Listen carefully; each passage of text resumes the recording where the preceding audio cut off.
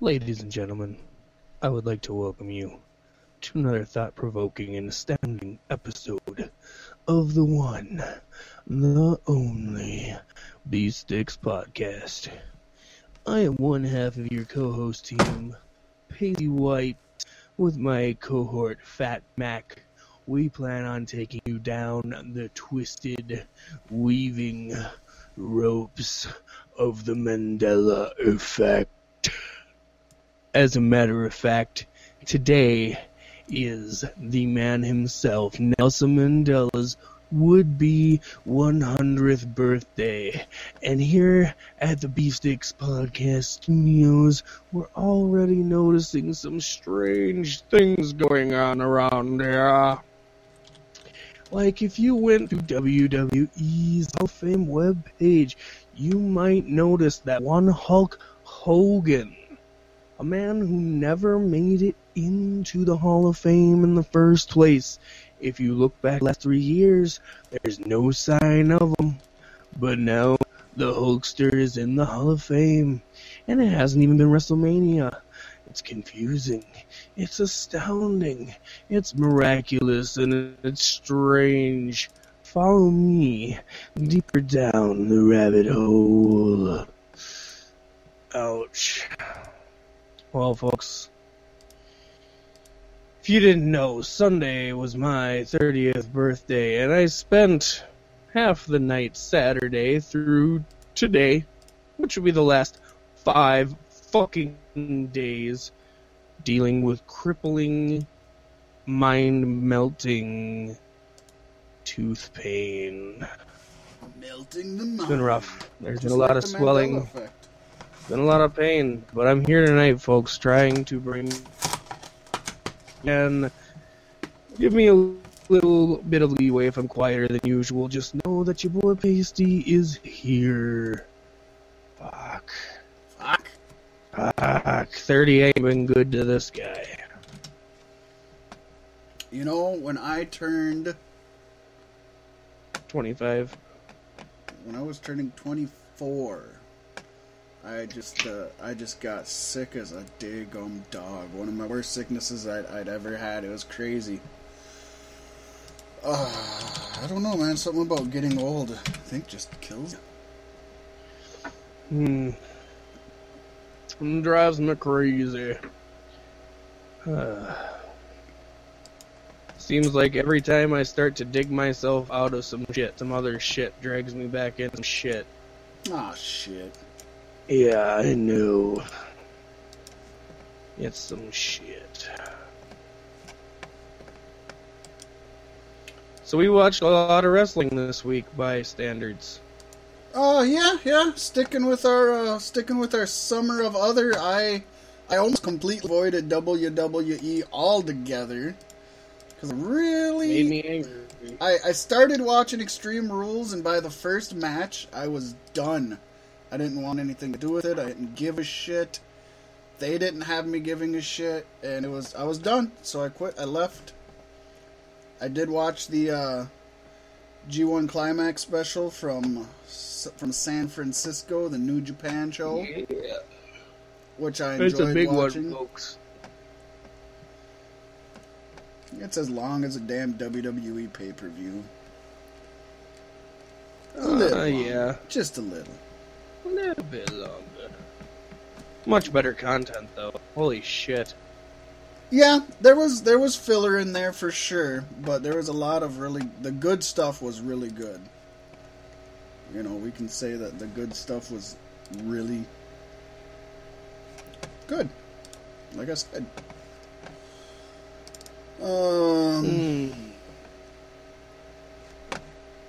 Other than that, I watched the G1 special, and I watched some of Extreme Rules, some hand-picked matches.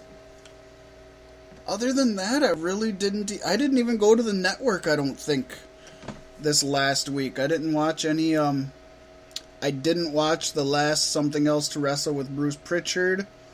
I know there's another Table for Three that has Bruce Pritchard, Eric Bischoff, and somebody else. I don't remember.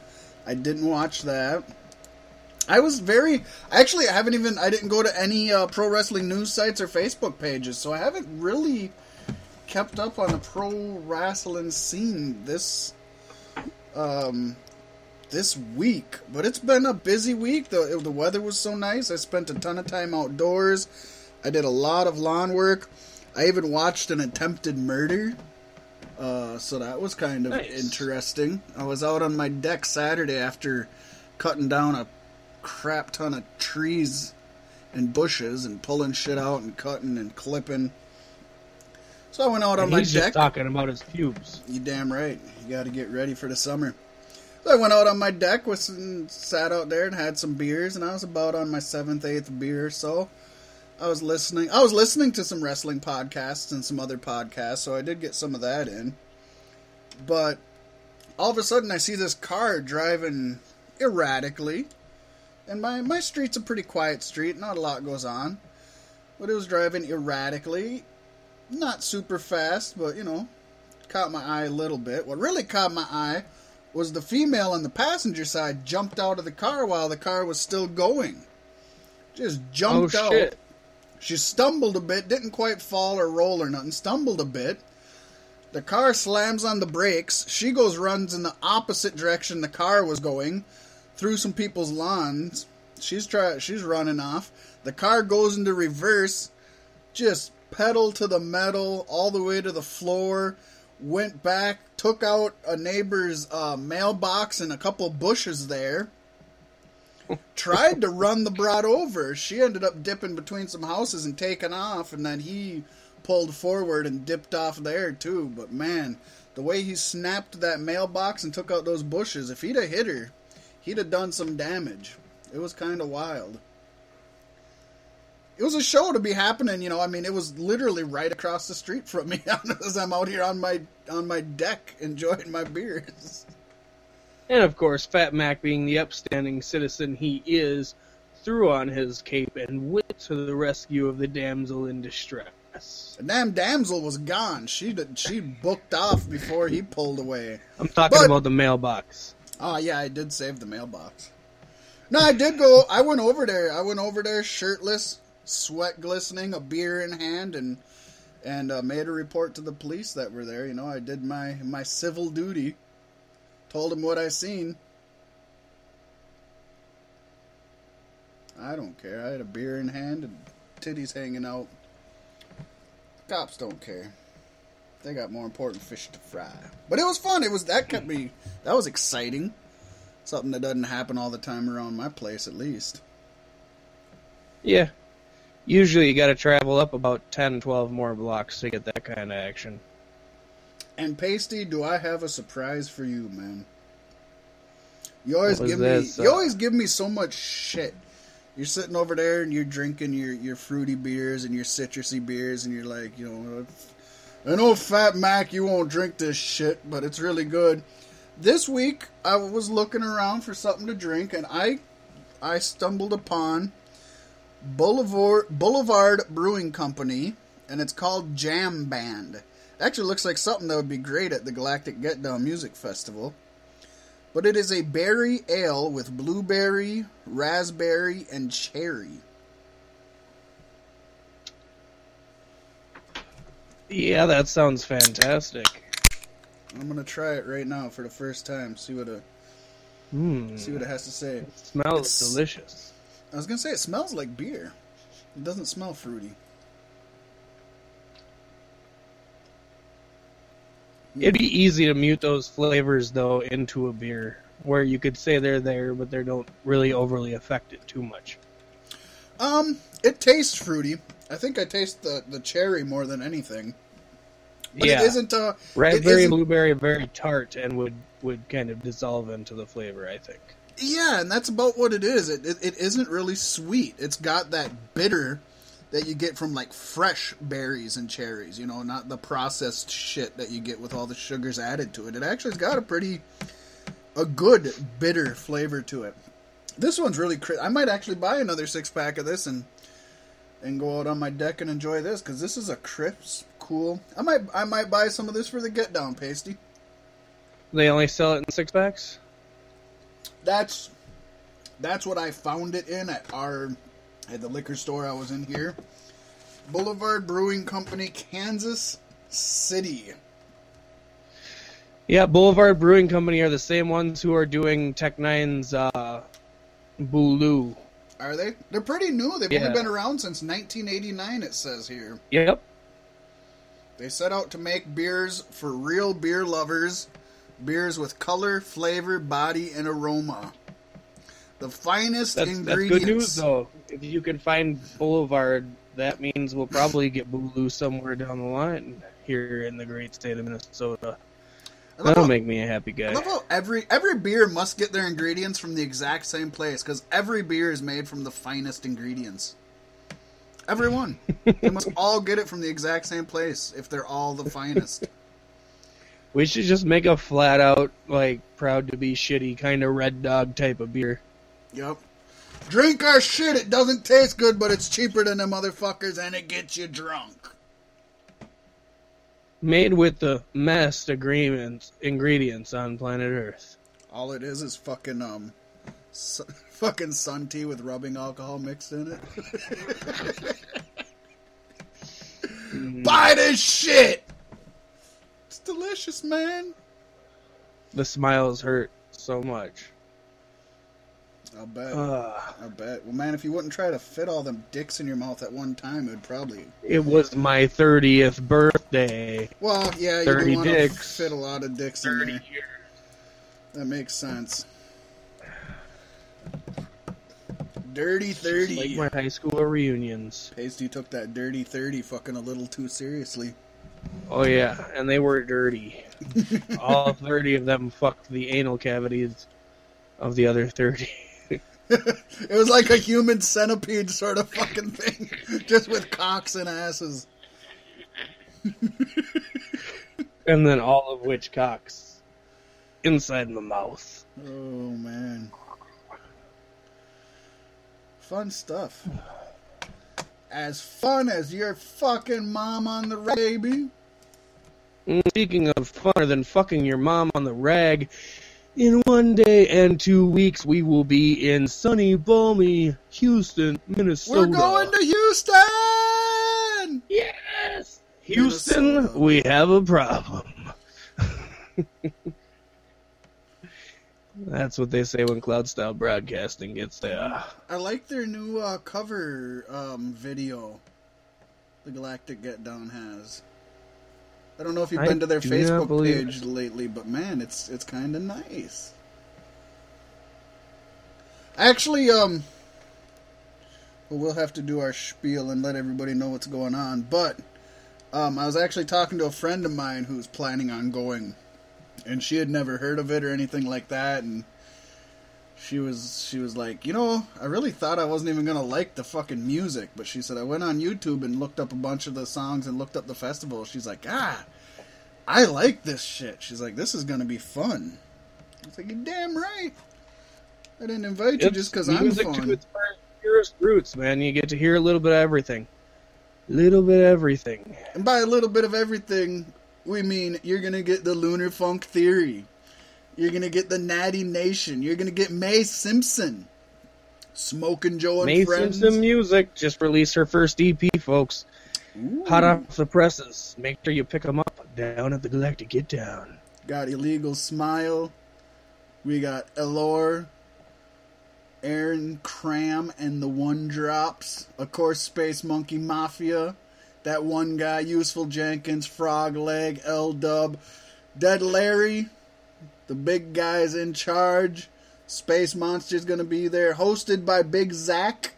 Not only do you get all this beautiful music and more, but you also get a few shows. There's going to be live art by Dizzle Arts, Shake and Paint, Melanie Kimple, Rico Lindquists, Rob Munger, Mara Meltzer. There will probably be some fire dancers, maybe some balloon ladies, and a hell of a whole lot more. Folks, if you get your weekend pass now, I mean you get done listening to this, go to the website.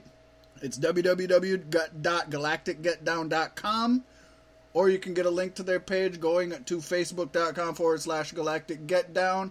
Folks, you buy it now, $85 is all it's going to cost you. $85. I've spent more than $85 just going to the bar for a night. I've spent more than $85 just getting a Dutch rudder from a Russian hooker. And Boris was quite the strong gentleman, let me tell you. Still got bruises on your arm to prove it. Still got bruises. And hey, if you don't get passes now, you're debating, you're not sure this or that, and you end up coming there that week, it's still only $100 at the gate. $100. I've spent more than that at the bar in a night. So, come on, go check it out. Come on down and enjoy a full weekend of music, activities, games, and surprises. Come be a part of the Galactic Get Down Interactive Galaxy Costume Contest. Bring multiple costumes because it's rated every single day. Every single day? It's going to be a fun time.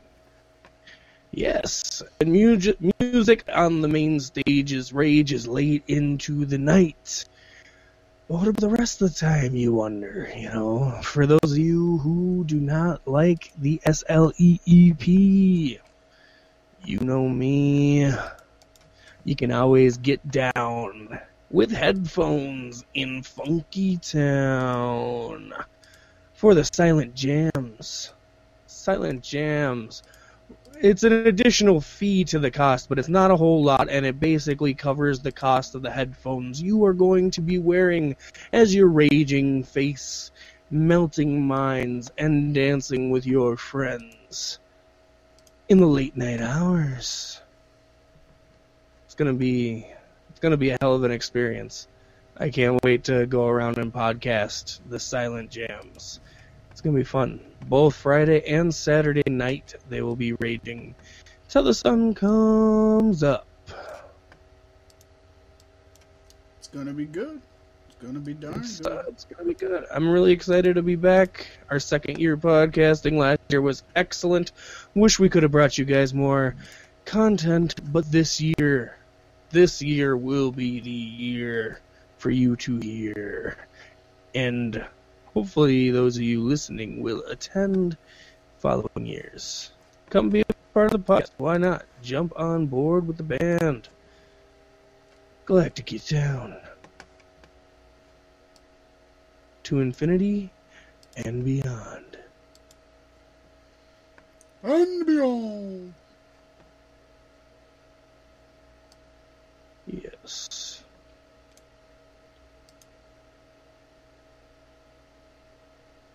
Ooh.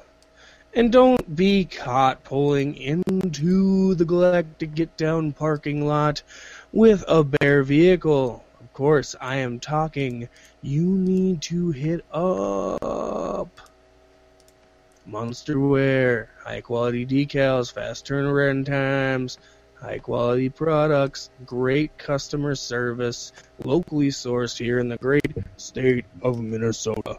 Get your decals, your custom t-shirts, and your hand-painted hockey masks just in time for softball season.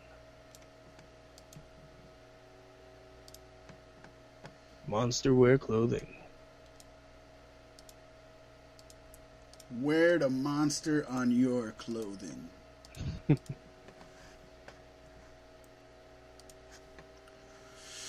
Oh, I'm a little behind, but I'm picking things up. Don't worry, I'm picking things up. We're getting there. Hoo-wee.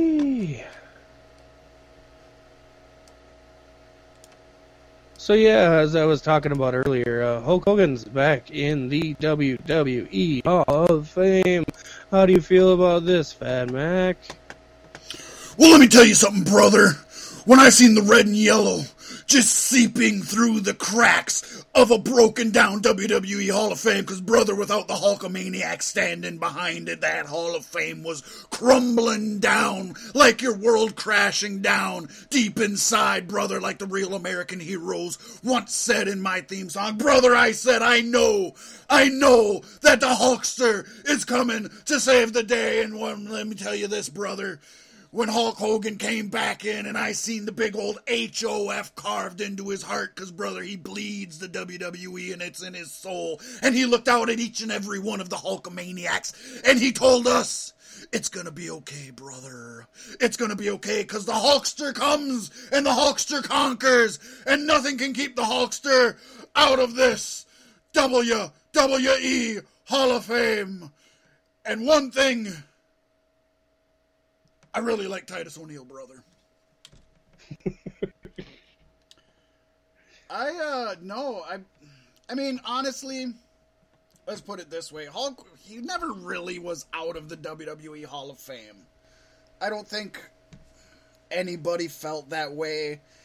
And it's one of those things, even like baseball and football, you know, they take people out of the Hall. I mean, once they're put in, they're in. You know, and Hulk Hogan did and said some really stupid things. But there's people who have done and said worse. The Ultimate Warrior, Jimmy Superfly Snuka, just to name a couple. Kennedy McMahon. Yeah, I mean, so it's like... And none of them, including the Ultimate Warrior or Jimmy Superfly Snuka, with arguably Vince McMahon being the only other person, none of them have done more or are WWF, WWE than Hogan. I mean, he's just... You can't erase... If there's one figure you can't erase from pro wrestling, it's Hulk Hogan. So, right. I'm happy for it. Now, me not being an African-American male, or an African-American at all, I can't say anything about his comments. I can't say it's been long enough. I can't say whether it matters that he didn't say them publicly and that, you know, I can't. That isn't for me to say it. But I know for me personally, I'm happy for the performer, Hulk Hogan, to be recognized by the WWE again. Yeah, it's rough. From what it sounds like, the locker room is pretty split on this, especially the African-American superstars. It's got to be difficult because WWE preaches so much to their talent, what you can do, what you can't do. If you do this, you're going to get fired. And then they just bring back the most iconic failure in WWE. I don't know if I'm stating that properly, but the biggest fall, I think, is what you mean. The largest fall from grace, maybe what you're trying to say. Yeah.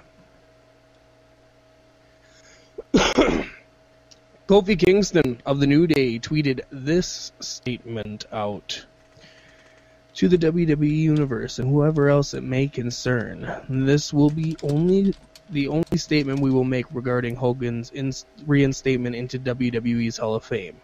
We do not wish to spend the energy debating the point, because between our kids, our external ventures, and this job, our energy is spread thin enough already. LOL. We are only writing this to simply provide an answer to many who have bombarded us with questions on where we stand on the issue. We preface this statement by emphasizing that this is our own opinion. It may not necessarily reflect the opinions of anyone else affected. How do we feel? Indifferent. We are not happy or sad, angry or resentful. Who WWE puts into the Hall of Fame is totally and completely up to the company, and from a career standpoint, there is no argument on whether or not Hogan should have his place. We have no problem with his reinduction in the slightest degree. It's impossible to even begin to mention the history and evolution of the business without mentioning his name and accolades. On a personal level, when someone makes racist or hateful comments about any race or group of people, specifically to the degree that Hogan made about our people, we find it difficult to simply forget, regardless of how long ago it was or the situation in which those comments were made. But also, we do not respond with more feelings of hate. Instead, we do not associate with people who convey or have conveyed negative and hateful mindset. This instance will be no different. Perhaps if we see him make a genuine effort to change, then maybe our opinion will change with him. time will tell. Through the course of our lives, people have used racist comments towards us, and it doesn't feel good. If we stop moving forward every time we met with prejudicial hatred, then we would never achieved our current accomplishments. We know we are worth it. We know our kids are worth it. And most importantly, we know that the people who look at us are worth it, and always have been. There isn't a person on this planet who will ever be able to say anything to make us think otherwise, because we believe in ourselves as a people and don't need anyone's approval on that, regardless who they are. Having said that, his reinstatement won't change anything for us. It will have zero effect on our ability to perform or the level of effort we will put into doing what we love to do. And that is to deliver an entertaining product each and every week for our fan base. Sincerely, The New Day. Never trade your authenticity for approval. That was... God, that was a very mature, educated response. Or statement, I should say. That's the first I've read it or heard it. Like I said, I've stayed away from all news shit other than brother. And I like what they had to say about that. Again, I mean, obviously that's how they feel. It can't be right or wrong. You're not allowed to be right or wrong with how you feel. But I think that was so eloquently written. You know Xavier wrote it. Who posted that? What did you say? It was Kofi? You know Xavier wrote it. that sounds like Xavier in my head, you know what I mean? Because I don't know. Very to me, eloquent. It says the maturity of Kofi, but I guess it could. I don't know. I've never really read an essay from either one of them. I just know that Xavier Woods is highly intelligent and is very educated and schooled. You know. Mm-hmm. So, I mean, no matter who wrote it, I think that is probably the most mature and honest response you could get without trying to sling mud. As a matter of fact, today, Titus O'Neil retweeted that statement after lots of reports have come out in the last handful of days that Titus is one of the most outspoken people against Hogan's return. But he retweeted their statement and said, "In full agreement and support of everything said in this statement, my additional response to this from to follow, as there have been numerous erroneous reports on my views and response to the situation." He's just trying not to get suspended. So he didn't add anything, really, did he? Right. He just said, in addition, I'm saying some more stuff, but doesn't say anything. Yeah, one of the few things I did see on on a Facebook kind of pop-up thing or whatever, or on my news feed or whatever, wherever I read it or seen it or heard it, was that he actually walked out of Extreme Rules when Hogan was there, or because Hogan was there. Additional reports state that he tripped while leaving out the back door, so, I mean, I don't know, that sounds legit. That sounds like Titus. I made up that last part. That was a joke. Paystee's not going to laugh at my jokes because he's trying not to smile, so I'm going to sound like I don't fucking know what I'm doing up here. I'm going to need to start the old laugh track again. Sorry, like I mentioned earlier, I'm not here half the time. I don't even have the laugh track on here anymore. I do have Real American. Oh, no. Do that. Yeah, all of my stuff is gone. I just got to re-put it on. Is that what you were talking about, or what? Yeah. Yeah, all of my stuff is gone. I just got to re-put it on. I still have a refrigerator, which we don't use anymore.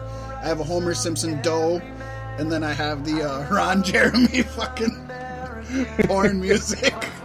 And now I got Hulk Hogan's Real American that I might want to turn down. It's probably a little loud to the folks listening at home.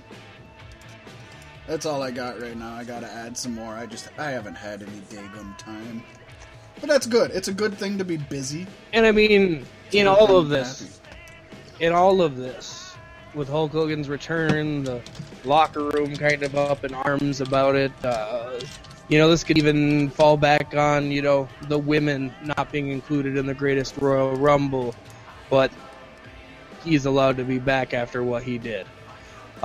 Everybody I've talked to, everybody online has been clamoring for the opinion and views of one person in this matter. And of course, that one person is none other than James Ellsworth.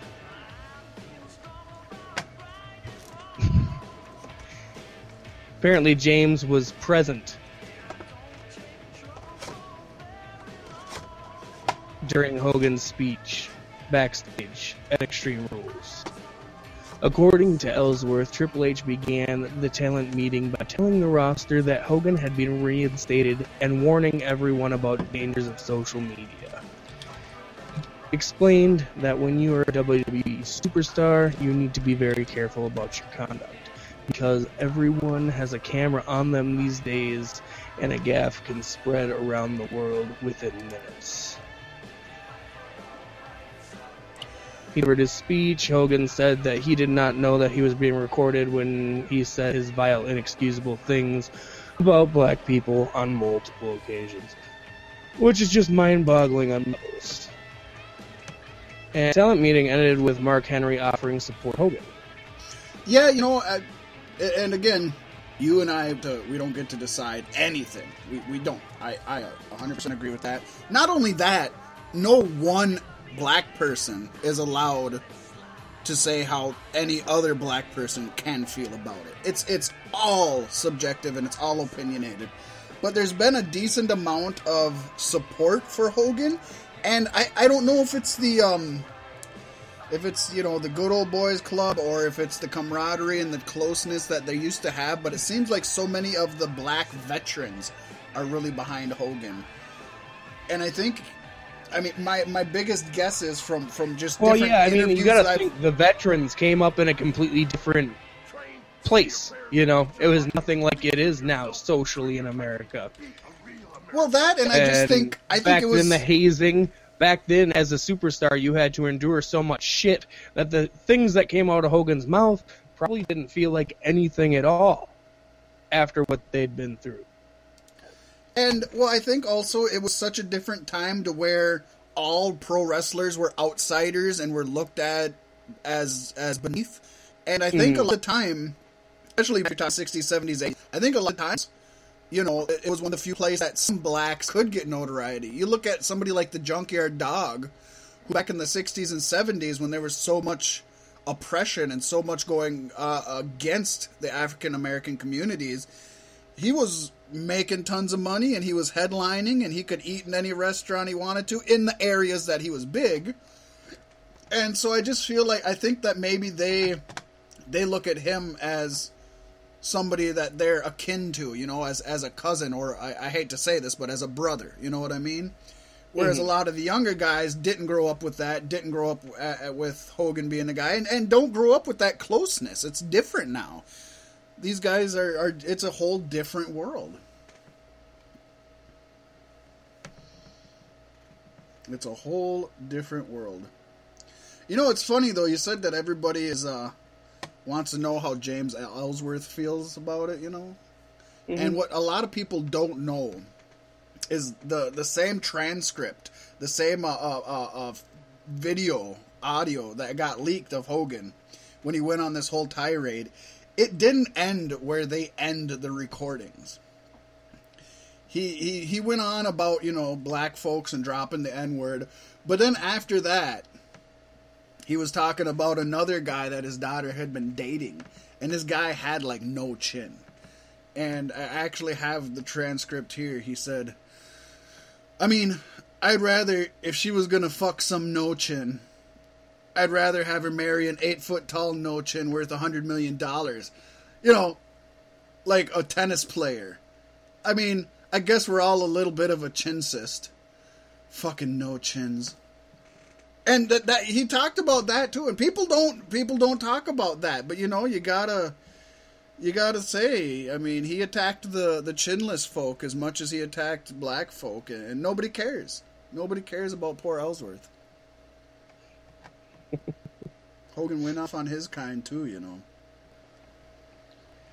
Man, we didn't think there was a stipulation to that match. I never once predicted James Ellsworth was going to be suspended above the ring by 6 feet in a shark cage. I was just going to say, not only that, they're locking up chin folk like animals now, too, chinless folk. As soon as Hogan returns, he gives his speech backstage, and Ellsworth goes in a cage. Yep.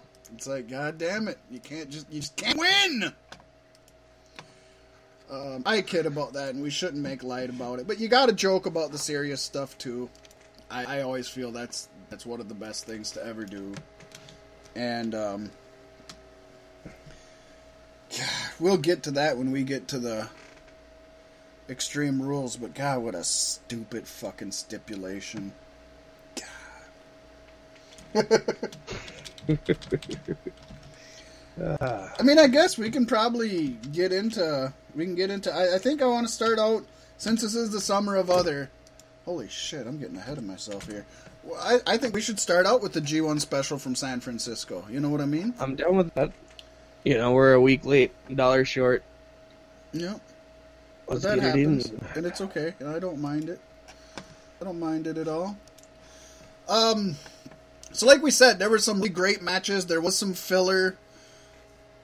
You know, one thing, New Japan, the filler is usually decent, and you don't get a 6-second fucking match in here either, so I think that's good.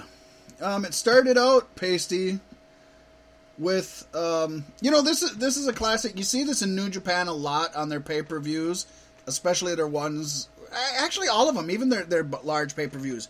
You get so many multi-men matches.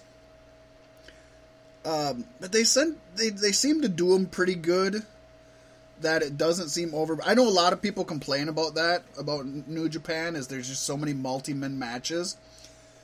But they get people out there, and you get a good show, I think.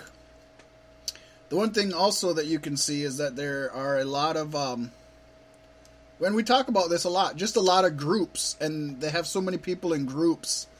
I think it's good, and I think it's good that not everybody comes out. Not everybody in a group comes out for every person's match. You can be part of a clique, a group, a club, a faction, but that's just, you know, where your allegiance is and who your friends are. It doesn't necessarily affect that match at all. So, first match they had was actually a 10-man tag match. It was the Bullet Club being represented by Tama Tonga, Tonga Loa, Takahashi, Chase Owens, and returning to the ring, an icon, a hero, a legend, Meng himself, King Haku, who, if you folks don't know, is the father of Tama Tonga, Tonga Loa, and Tonga Roa. He is actually their father. Whenever you ask actual professional wrestlers who are in the wrestling business who was the biggest badass of all of them, there's always somewhat of a list, but Meng Haku is always at the top of that list as the one guy you never wanted to fuck with. They were taking on the group of Chaos, the Chaos faction, who was represented by Yoshihashi, Gedo, Rocky Romero, who I've missed. He came out of his somewhat retirement.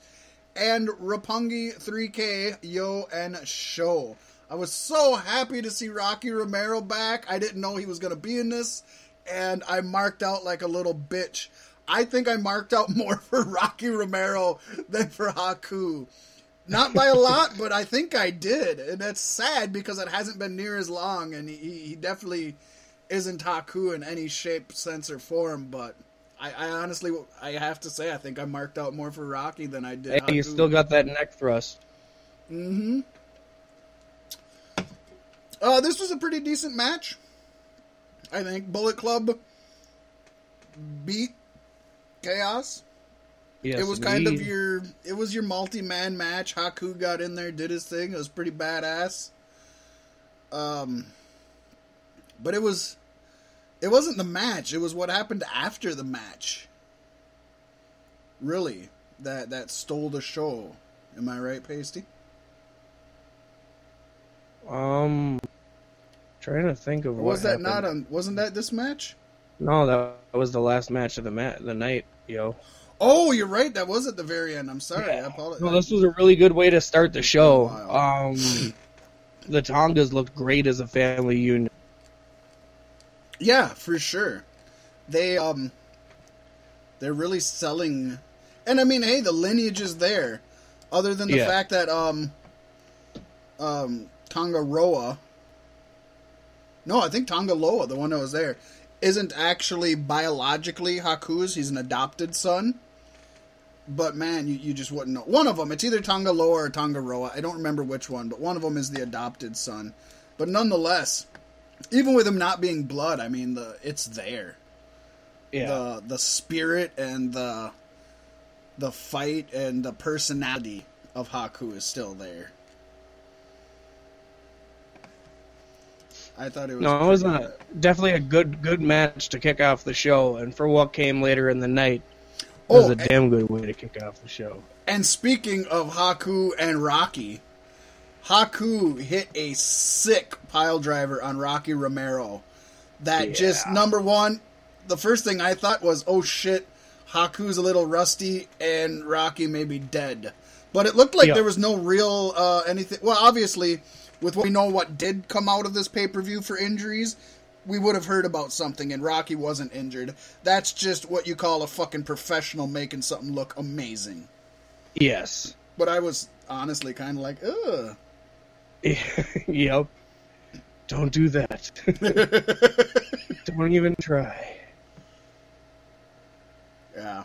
Yeah, it was good. It was good, and they put Haku as part of the finish. He got to do his Tongan death grip on him, like you said, and it was pretty good.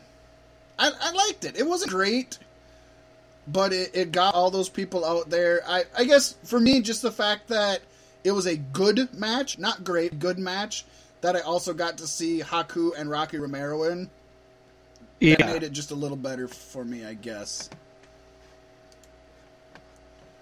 For me. Just for me. Next up is a match that I was busy and I didn't put as much attention into this one, so I didn't catch a lot of it, which is sad because 3 really awesome wrestlers that I really love are in here. But we got to see, again, Chaos being represented by Tomohiro Ishii and Toru Yano, taking on Suzuki Gun, which of course has Minoru Suzuki and Zack Sabre Jr. Ishii and Suzuki are just such badasses. You can't go wrong with them two guys. Yeah. But it was this was a great fucking fight, man. Right, there you go. Two it was a fight. A war on a mission to crush one another. Zack Sabre Jr. and Toru Yano acted as great sidekicks in this one-on-one match. They did. And Ishii and Suzuki have been feuding for a while now, and it's just every time they get together. I love the back and forth slaps for like 5 minutes. Oh, I know. And not just, it's funny when you're a pro wrestling fan, or especially like a New Japan fan, that sounds different to you. If you talk to somebody who's maybe into boxing or MMA or just doesn't even watch wrestling, and you're like, when you say, oh, the back and forth slaps are awesome, and they're just looking at you like, how stupid. No, these fucking slaps would feel like somebody just socking you in the face with a closed fist. I mean, they're slaps. They are hard-hitting, just... I don't want to get hit by those big clubbed hands. Let me say that. Mm-hmm. That's the funny thing, though. I was looking at this match the whole time. I knew it was a tag team match, but I was watching it like a one-on-one match where your guys at the side, anything goes. Right. It was funny that Zack Sabre Jr. and Toru Yano were the ones who were in the deciding pinfall. Yeah. Yeah, I think it's kind of... I think they did that on purpose. It doesn't tarnish either of the icons. Yeah, exactly. There you go. That's exactly it, I think. I think those two can go on and continue to feud. And, it was kind of after the fight that it was kind of disappointing to see a roll-up be the finisher, but it worked. Yeah. So Suzuki Gun got the loss. Chaos won. Yano ended up rolling up Sabre. So, yeah, I mean, it was good. It was good. I would call this a filler match. For a filler match, it was extremely entertaining. Yeah, I liked it a lot. It tickled me just right to see those two older dudes beating the shit out of each other. Better than most young guys can. This next match, I was surprisingly disappointed in. I think if the exact same match happened move for move involving different people, I might have been like, that was a really good match. But you have two of my top favorite guys in there, and two other guys that definitely can hold their own. Oh, yeah. And by that, I'm going to say we had the Bullet Club being represented by Hangman Page and Marty Scurll. And if anybody's listened to any Beef Sticks podcast episode, you'll know I'm a super mark for Marty Scurll, and I love everything he does. And I'm still not sold on Hangman Page, but I respect him as just a solid worker that'll put on a decent match. And they defeated Taguchi Japan, which was Hiroshi Tanahashi and Kushida. Now, Hiroshi Tanahashi has been the John Cena of New Japan for so long, up until Okada, took him over. And he's he's just a hero. He's got the most beautiful hair in the world, and he's a really good wrestler. And Kushida, formerly of the Time Splitters, I always find him so entertaining and energetic. And this wasn't a bad match. Like I said, if it was any other individuals and the exact same match happened, I probably thought it would have been better. But with Scurll and Tanahashi in there, and knowing what Kushida can do, and the fact that Page is usually a hell of a hand, at least, can put on a decent match, I was disappointed slightly by this match. Paystee? I can't say I was disappointed. I haven't seen enough Hangman Page or Marty Scurll matches for that matter. I've seen quite a few, but not a lot. I liked the match. Probably not the best thing on the lineup. Well, no, we know it wasn't. One of the things I think probably my least of the wrestlers that I enjoy is Page, and he seemed to be, maybe this was supposed to be his breakout match, maybe this was supposed to be, put him in there against Tanahashi and really make him look good, and Marty, we know you can make anybody look good, so stand back and kind of give Page the spotlight a little bit. I felt like it was Page's match, and it didn't follow through for me. I just don't think it did. I don't know. I get what you're saying. But there weren't very many overly memorable moments from this match, that's for sure. No, really, there wasn't. And with Tanahashi and Scurll, just with Tanahashi alone, you should have some memorable moments. With Kushida alone, you should have some holy shit moments. Right. With Marty Scurll, you should have some fucking just unique things that stand out to you. And I didn't feel I got any of them. Now, I was watching this, and my dad was in the living room as well. And he's not a pro wrestler. He doesn't dislike pro wrestling, he just doesn't follow it at all. He was like... Marty Scurll was coming out, and I was like, this is one of my favorite wrestlers of all time right here. And he's like, what is he, a bird? I just laughed. I was like, no, he's not a bird. He's just addicted to accessories. He's the villain. That's what I said. I was like, no, he's the villain. He likes accessories. He likes to accessorize, and that's a good thing in pro wrestling, I think. Next up, he had the never open weight title with Hiroki Goto defeating Jeff Cobb. Paystee, I didn't watch this match. I'm not gonna lie. I wasn't. I guess what me either, because at this point is where you told me just watch these matches, and I'm like, okay. I wasn't even interested. From what I've read and heard, it was a solid match. Hiroki's always good. Jeff Cobb, I don't really know much about. I will say I enjoy salad.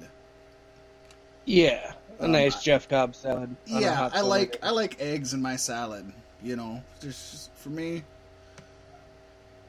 there's something about eggs in my salad. I don't know what it is. Might be why I like egg salad. Might not. Then we started getting shit going. It was kind of like Extreme Rules, where it's like, oh my gosh, now, as soon as you've got a tag team championship match with the Young Bucks involved, it's gonna be fucking great. And you know what? We got that. We had the Young Bucks representing the Bullet Club. We had Los Ingobernables de Japón, represented by Sonata and Evil. Everybody knows how I feel about Sonata and Evil. They're both great. Sonata's extremely talented. Evil is, I would put him in that Hangman Page category, as he's a hell of a hand and can have a good match, but he never horribly impresses you. But he gets a few great character. Yeah, it's just it. He gets a few extra points because the fucker has charisma and the character down. He has it. He has it. There was so much, as a Young Bucks match goes, there was so much back and forth that it honestly could have went either way the whole time. There was two? Yeah. Was there two ref bumps in this one? I want to say the ref got taken out twice in this one. Yeah, I do think it was twice. Evil has the charisma of fucking Rufio. Just to put that on a level. Yeah, I like that. Rufio.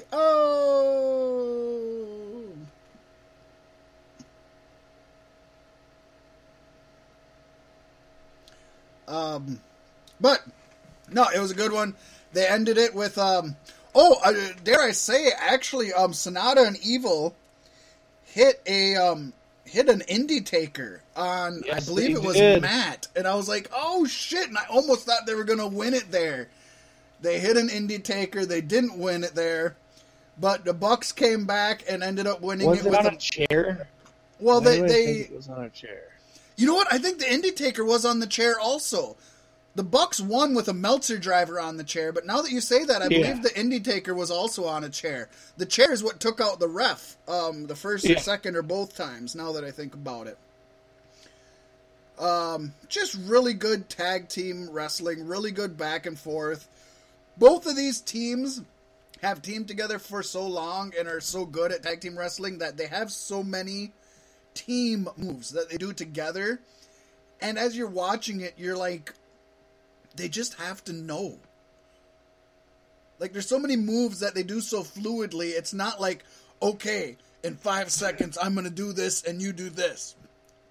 They just have to look at each other and be like... They'd have to call it like 16 spots in 3 seconds. It's just nuts. It's nuts, and it's beautiful. And a lot of old-timers don't like the style of wrestling, and I get it. But to me, it's an art form. And when you look at paintings... Yeah. You can look at a painting of a super realistic scenery with, some frost on the grass and a deer out there and shit, and it's just gorgeous. But then you can look at just some really abstract, Da Vinci kind of just weird shit, and you can appreciate both of them. And to me, this is the abstract kind of painting that they do. God. It was good. It was good. It was a lot of fun. As the Bullet Club matches. And after the last Bullet Club match I had sat and watched in the living room with Kirsten, this time automatically Young Bucks come down. Her phone goes off. She watches the match. Good. That is good. And man, it just kept going better. Up next, again, 4 of the greatest wrestlers on the planet today. 4 of the greatest of all. We had Los Ingobernables de Japón being represented by... we had 2 of my favorite Japanese wrestlers on here. Tetsuya Naito, along with Bushi.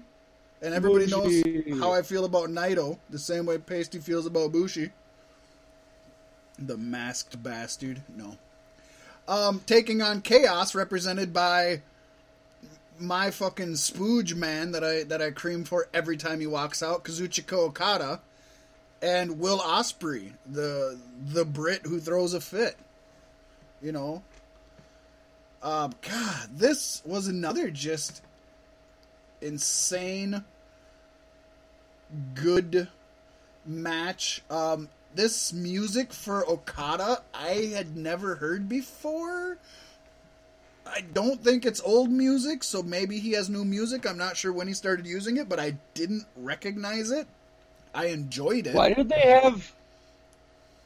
They had an intermission partway through this. Yep.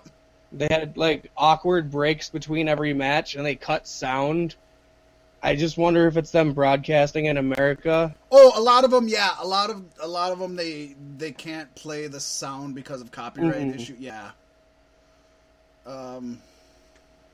Yeah, I thought it was really weird that in between every match you had to wait through like 3 minutes of nothing. Well, they always do the intermission, and that's part of it. That's part of how they do pro wrestling. I would love to see everybody in that arena get up at intermission and make their way to the merch booth.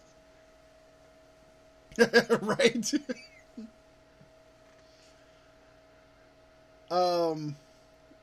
Yeah, this one, it was kind of...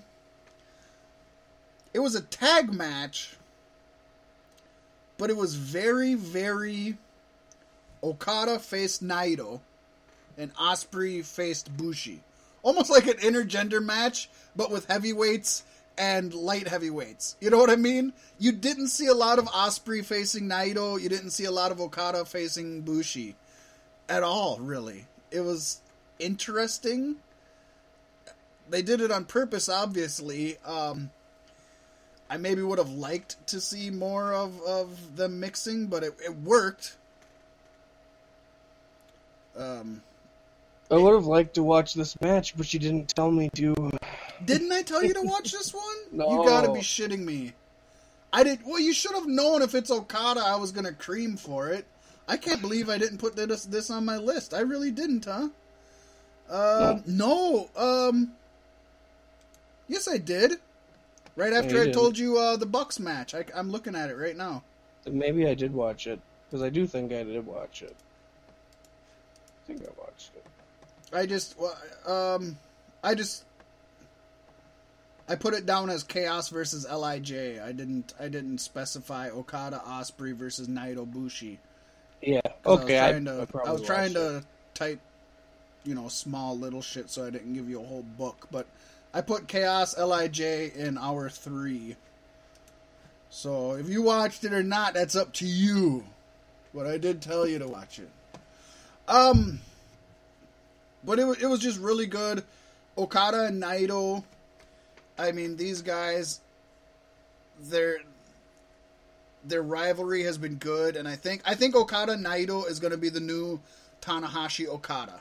Like, Okada is now in the Tanahashi spot, and Naito is in the Okada spot as the up-and-comer who's just as good and is going to be better. Yeah, I watched this. I did. Good. Bushi and Ospreay had fun. They did a lot of the spot monkey spots. And, of course, similar to like we said with Suzuki and Ishii, is they had Bushi and Ospreay be involved in the finish. Ospreay hit the Storm Chaser on Bushi. 1, 2, 3. It's a pin. So you keep Okada and Naito protected.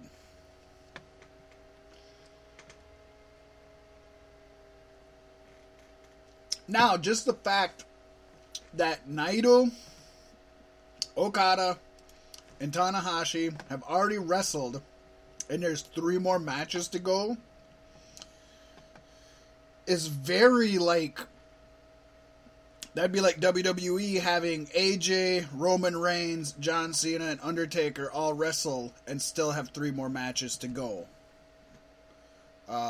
Similar to what they did this last time where they had Seth Rollins and Ziggler finish out the show.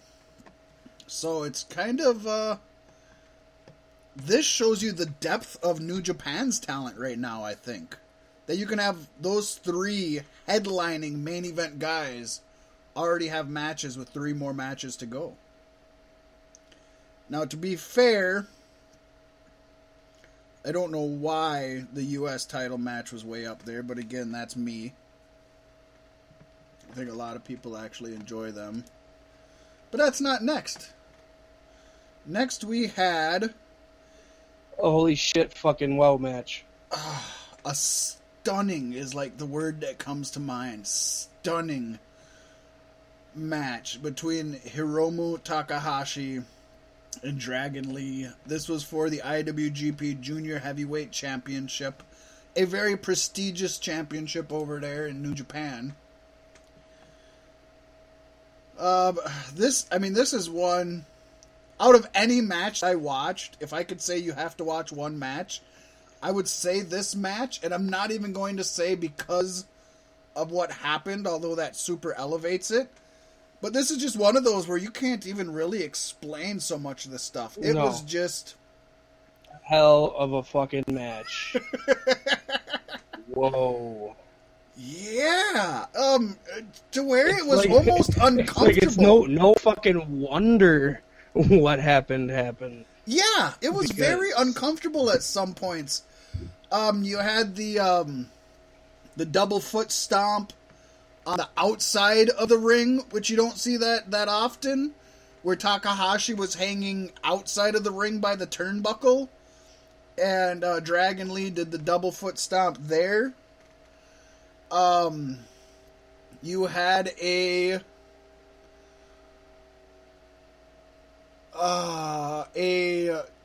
not a tornado. It was it a tornado DDT onto the apron?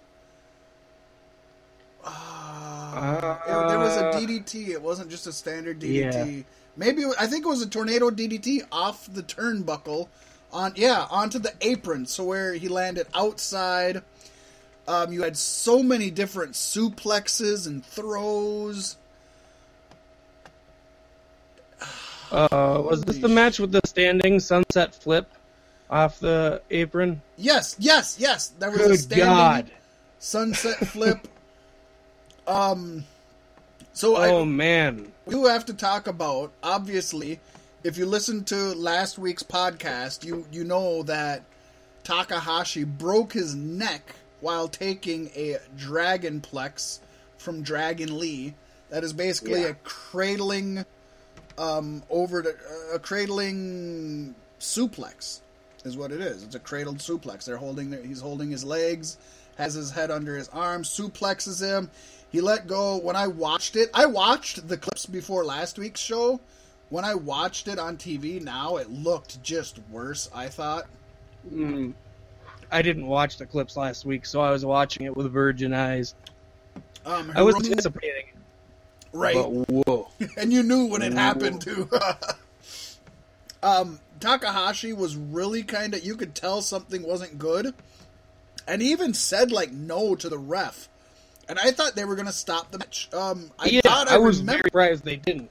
I thought I remembered reporting that they stopped the match, but either we got the wrong report or I'm making it up, and either one could have happened. Takahashi kept fucking wrestling. For another 5 fucking minutes. And not only that, this motherfucker hit a Canadian destroyer with a fucking broken neck! Fuck! And won the match. Part of me is in awe, and the other part of me says New Japan needs to, get stricter on their rules, kind of the way WWE does. I know this is old school wrestling at its best, and that's how it used to be. That is scary, though. Yeah. Fuck, He took that another is big scary. bump after the break. He took It was another like right suplex. after the break. He took another Yeah. suplex and landed on his neck, and he hit a Canadian. It's incredible, fucking incredible. And he won with the pinfall. Kirsten's like, "Oh my god, they're just gonna strip him of the title." I said, "Probably not. This ain't WWE. He'll probably just keep the title with him." Yeah, and they don't have near as many shows, and they have more championships. Yeah, they got plenty to go around. So if and one's if missing else, for a while, I mean, maybe they'll have Daryl defend it for him. You know, his cat, who came out as Daryl too under the mask. Did you see that? Did No, Kirsten like Daryl? You didn't watch the intro, the entrances. His little stuffed cat. Just don't think his stuffed cat that he has, Daryl. Oh. He had it under a mask, kind of like Dragon Lee, kind of spoofing on him. Daryl too. So Awesome. Daryl's there for him. Daryl's there. After that, after this list of amazing matches, we had the Bucks match. We had Okada and Naito. We had this fucking car wreck, almost a literal car wreck between Dragon Lee and Hiromu Takahashi. Which, by the way, like Paystee said, he won. He won the championship. Next, we had the IWGP United States Championship. Juice Robinson defeated Jay White. I really don't give a fuck about either of these guys, and I fast-forwarded this one, I'm not going to lie. Yep, I didn't watch it because you didn't tell me to.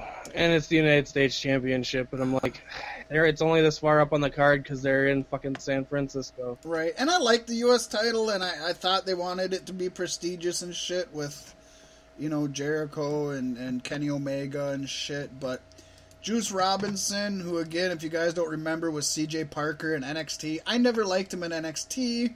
And there's so many people who are like, oh, he wasn't being used correctly, and he's amazing now. He's the same fucking guy. Some people change, some people don't. I don't think he changed. I'm not into him.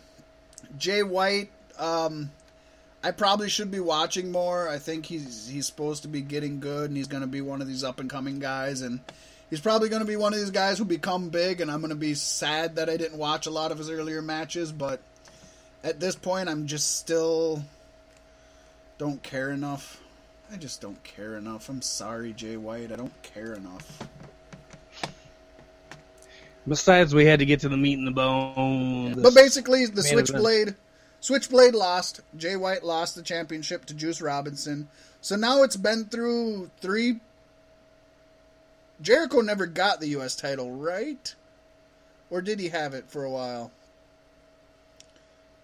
Kenny Omega was the first. I think it was Omega, and then I think Jay White. So now it's gone through 3 people, and it hasn't been around very long at all. So Omega, White, and now Juice Robinson at least. I'm just not impressed. Not impressed. I think it's going to turn into the WWE's U.S. title, meaning meaningless. Wait until Enzo gets there. Yep. It'll be good. Yeah. It'll be the realest title in the room, and you can't teach that. His consensual championship. But then we had the match that everybody was talking about, clamoring for, and excited for, the IWGP Heavyweight Championship. Kenny Omega taking on Cody. The Bucks did come ringside, but the Bucks were on both Omega and Cody's side. Yeah, they just wanted to see it through to the end. They didn't want... They were just ring boys. They were their seconds. They were both of the guys' seconds, as they would call them in New Come Japan. on, don't put them through the table. Come on. It was impressive. It's something that I don't know that WWE can do, where you have infighting in a faction, but the other people don't pick sides. At one point, the Bucks did help Kenny Omega put Cody through a table, but as you said, Paystee, they kind of were like trying to talk him out of it, and you almost felt like they were more helping him so he didn't hurt himself than to help him so he could hurt Cody. You know what I mean? Right. Yeah. They're just concerned about their friends. Yeah, for those of you who didn't watch, it's not like they set Cody up on the table. Cody literally crawled onto the table and laid down. It was kind of pathetic. But Kenny Omega was going to jump onto a guardrail and then jump onto the table, and the Bucks just held the guardrail so it didn't slip. So it was more like they were trying to help him from not getting hurt. This is another match that Paystee, I think everybody has said is so great, and god damn if I didn't think it was that great. It was good. Yeah, I thought this one would at least bring your thought of Cody up a little bit. Well, you were wrong, man. Cody did take a big-ass power bomb from in the ring to out of the ring. It was pretty impressive. And there was the halfway through the table spot where the legs broke but the table didn't? Yeah. There was a suplex from the ladder that was kind of intense. But this was... this was a slow match, Paystee. It was, but it was methodical in the way that I felt like it had to be, with telling the story between these two guys who both run the Bullet Club and fighting for power, and Cody beat Kenny before, and now the championship's on the line, and it's time for Omega to redeem himself. I thought it was a really good story. I thought the addition of the Bucks at ringside made it all the more better. It showed respect. I mean, Kenny Omega helped pick Cody up at the end and gave him that nod of approval. It's telling the story. It is doing that.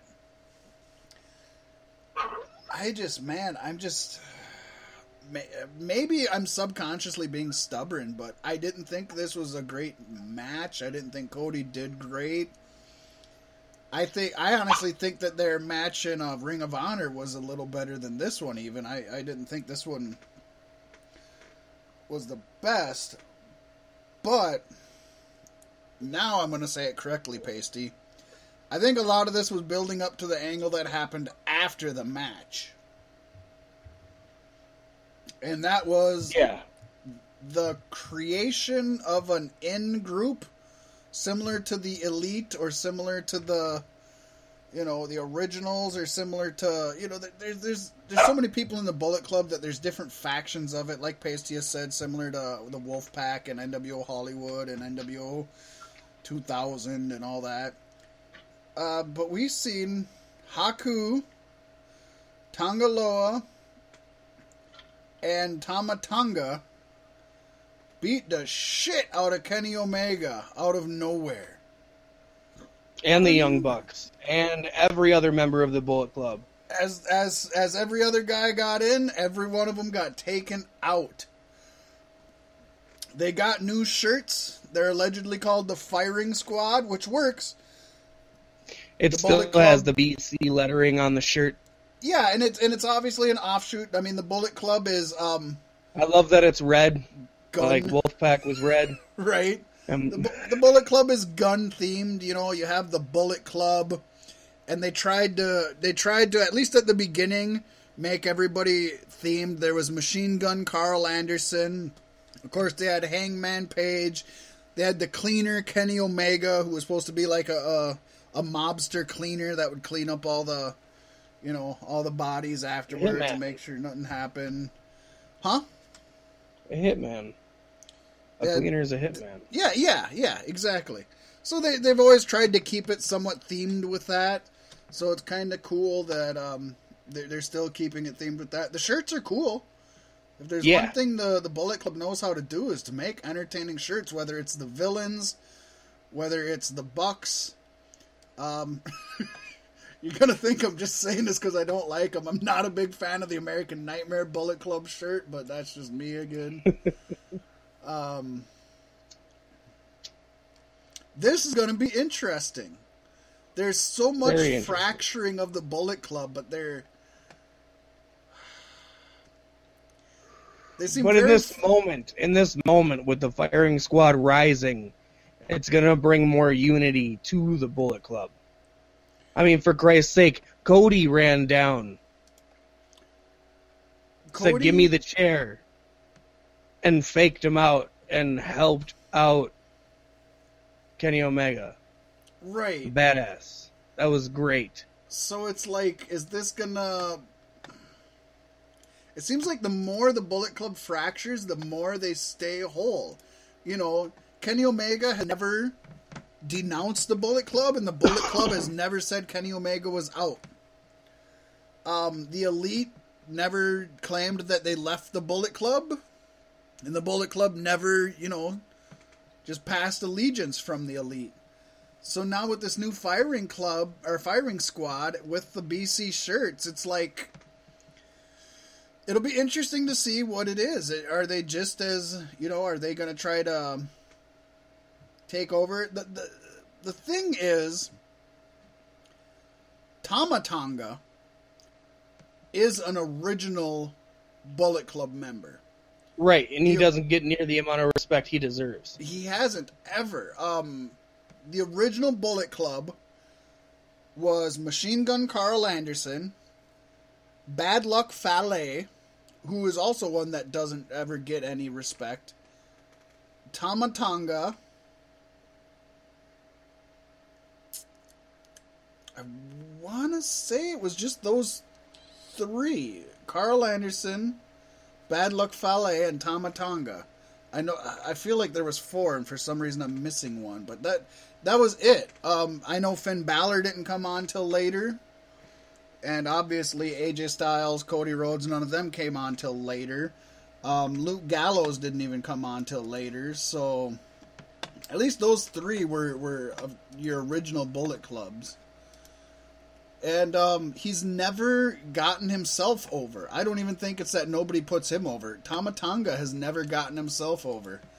So, I mean, this might be New Japan's way of saying, here you go, we're going to give you a big-ass storyline. We're going to let you use your father's name and bring Haku into this. We're going to put you right in there with Omega and Rhodes. And if this fails, it's going to be your fault. You're out of a job. Like, part of me almost feels that's... I'm not basing that on nothing. I haven't read anything. I haven't heard anything. That's just one thing I thought of was like, is this their way of giving somebody who's just not even a mid-carder a big push and say, hey, here you go. I will say in the coming weeks and as we progress through events, we're definitely going to see at least one or two Bullet Club members change sides and join the firing squad. I can guarantee it. And I feel like I can solidly guarantee you won't see Cody changing colors. Well, it's interesting because right now they're all Tongan. There's only so many, you know, Samoans and Tongans and Islanders, if you will, if you want to be racist, out there in the world, let alone in the professional wrestling world, let alone in New Japan. Actually, most of them out in the world are in the professional wrestling world. Ain't that the fucking truth? So part of me wonders if maybe, like, Bad Luck Fale joins them because he's not a Asian and he's not a Caucasian. And is this going to be sort of a colored non-Asian group? I'm probably saying that wrong. I'm probably sounding very racist there. But I mean like a non-Caucasian and non-Asian group. Because if you remember, the Bullet Club started out as Gaijins. It was like, oh, here's these Gaijins. Or for people who don't know the terms, these non-Asian pro wrestlers. And obviously they've gotten an Asian pro wrestler in there in time, but it was like, oh, here's these Gaijins coming in and trying to change how we do things. So could this be maybe, you know, in the world we live in now, that's a hot button topic. I don't know what it's like in Japan, but I know in America, you know, as we just talked about with Hogan, the whole black versus white thing, the whole African American and Caucasian thing is as poignant now as it's been since the 60s. Could they be going for something like that? Could it be the darker skinned, the Tongans and the Bad Luck Fale versus the Omega and the Rhodes and the Bucks? Could that be it? I don't know. I mean, you got a built-in storyline. You got a built-in reason by saying, hey, Tama Tonga, Bad Luck Fale, Original Bullet Club members. Not a single motherfucker thinks of those two when you think of Bullet Club. You think of Cody Rhodes, who is a WWE guy, and you think of Kenny Omega, who's a goddamn Canadian bastard. And you think of the Young Bucks, who are these punk little fucking Generation Me Americans who think they deserve everything. How come the colored people get put in the fucking B show and these white bastards are taking over? I mean, it writes itself right there. Right, yeah. I don't know how that plays out in Japan. That's just it. I don't know. I'm just freestyling. I just know Firing Squad is going to need a couple more soldiers. But I think the upcoming war is going to be an interesting watch. If this was real life, they got Haku, they wouldn't need anybody else. But you're right. For storyline purposes, they need more people. Fucking 80-year-old Haku is going to take out anybody you send after him. I don't give a fuck who it is. Maybe Brock Lesnar. A Brock Lesnar in his late 30s could maybe take out Haku in his 80s. I don't know. I do want to watch that, though, now that we say that. I want to see a shoot fight. Speaking of Brock Lesnar and leading into what we're talking about next, which is WWE Extreme Rules. Extreme! Man, how did you like that? How'd you like that Raw opening of the pay-per-view with fucking Kurt Angle I didn't watch the opening of the pay-per-view, so I don't know. Oh. I just watched a selective few. I watched Lashley on, is what I watched. So 1, 2, 3, 4 matches. Okay. So I don't know what was the Raw opening. Well, Kurt Angle came out and demanded that Brock Lesnar shows up on Raw. He's got 3 choices. One's either he shows up and defends his championship, or he shows up and they figure out who he's going to defend his championship against, or Kurt is going to strip him of the title. He was supposed to show up to Raw on the 16th? Yep. Did he show up to Raw on the 16th? Paul Heyman did. Okay. What did he say? And about guys in the ring demanding a shot at him. Are you watching so WWE and fucking just playing with me or what, man? No, I'm not watching WWE. I just watch YouTube. Okay, go ahead. Yeah. It's just they're going to do some kind of, it's a series of triple threat matches to determine who's going to face each other to face Brock at SummerSlam. God, that sounds lame. A series of triple threat matches? It's 2 triple threat matches. That sounds lame. Whatever happened to a number 1 contenders match, 1-on-1, the 2 people that deserve it? Whatever happened to taking the U.S. title holder and the fucking IC title holder and putting them in a match to see who faces them?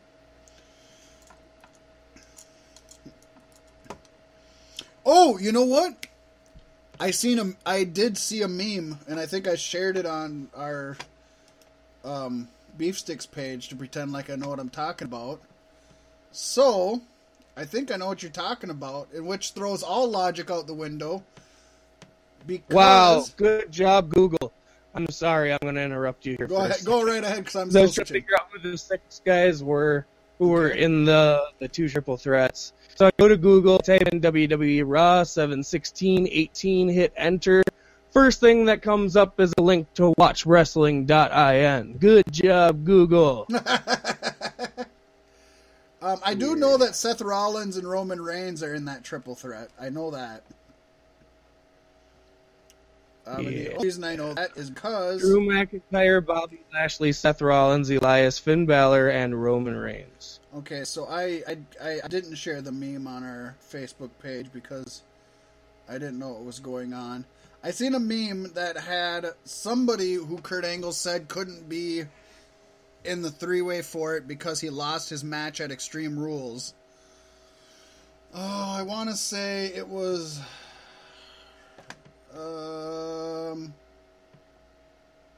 maybe it was Kevin Owens. I don't know. Somebody, he said, no, you can't be in it. Didn't you lose your... Oh, it was, I don't know who it was. But anyways, he said he couldn't be in the the match because he lost his match at Extreme Rules, so he couldn't be in the contender for Brock Lesnar. But then he let Roman Reigns and fucking Rollins be in that same match. Which, not trying to give any spoilers to folks before we give them the spoilers, but those fuckers lost their matches too. Oh, I think it was Baron Corbin. He wouldn't let Baron Corbin be in it because Baron Corbin lost his match at Extreme Rules. But Seth Rollins and Roman Reigns can be in it.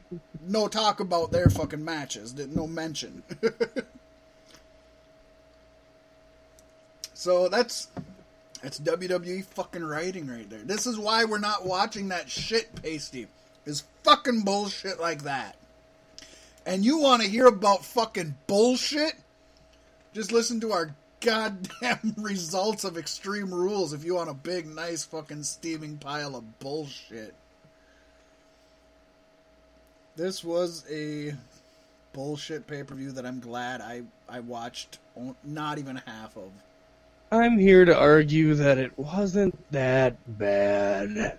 It wasn't good. Lose an argument. Are we ready to go?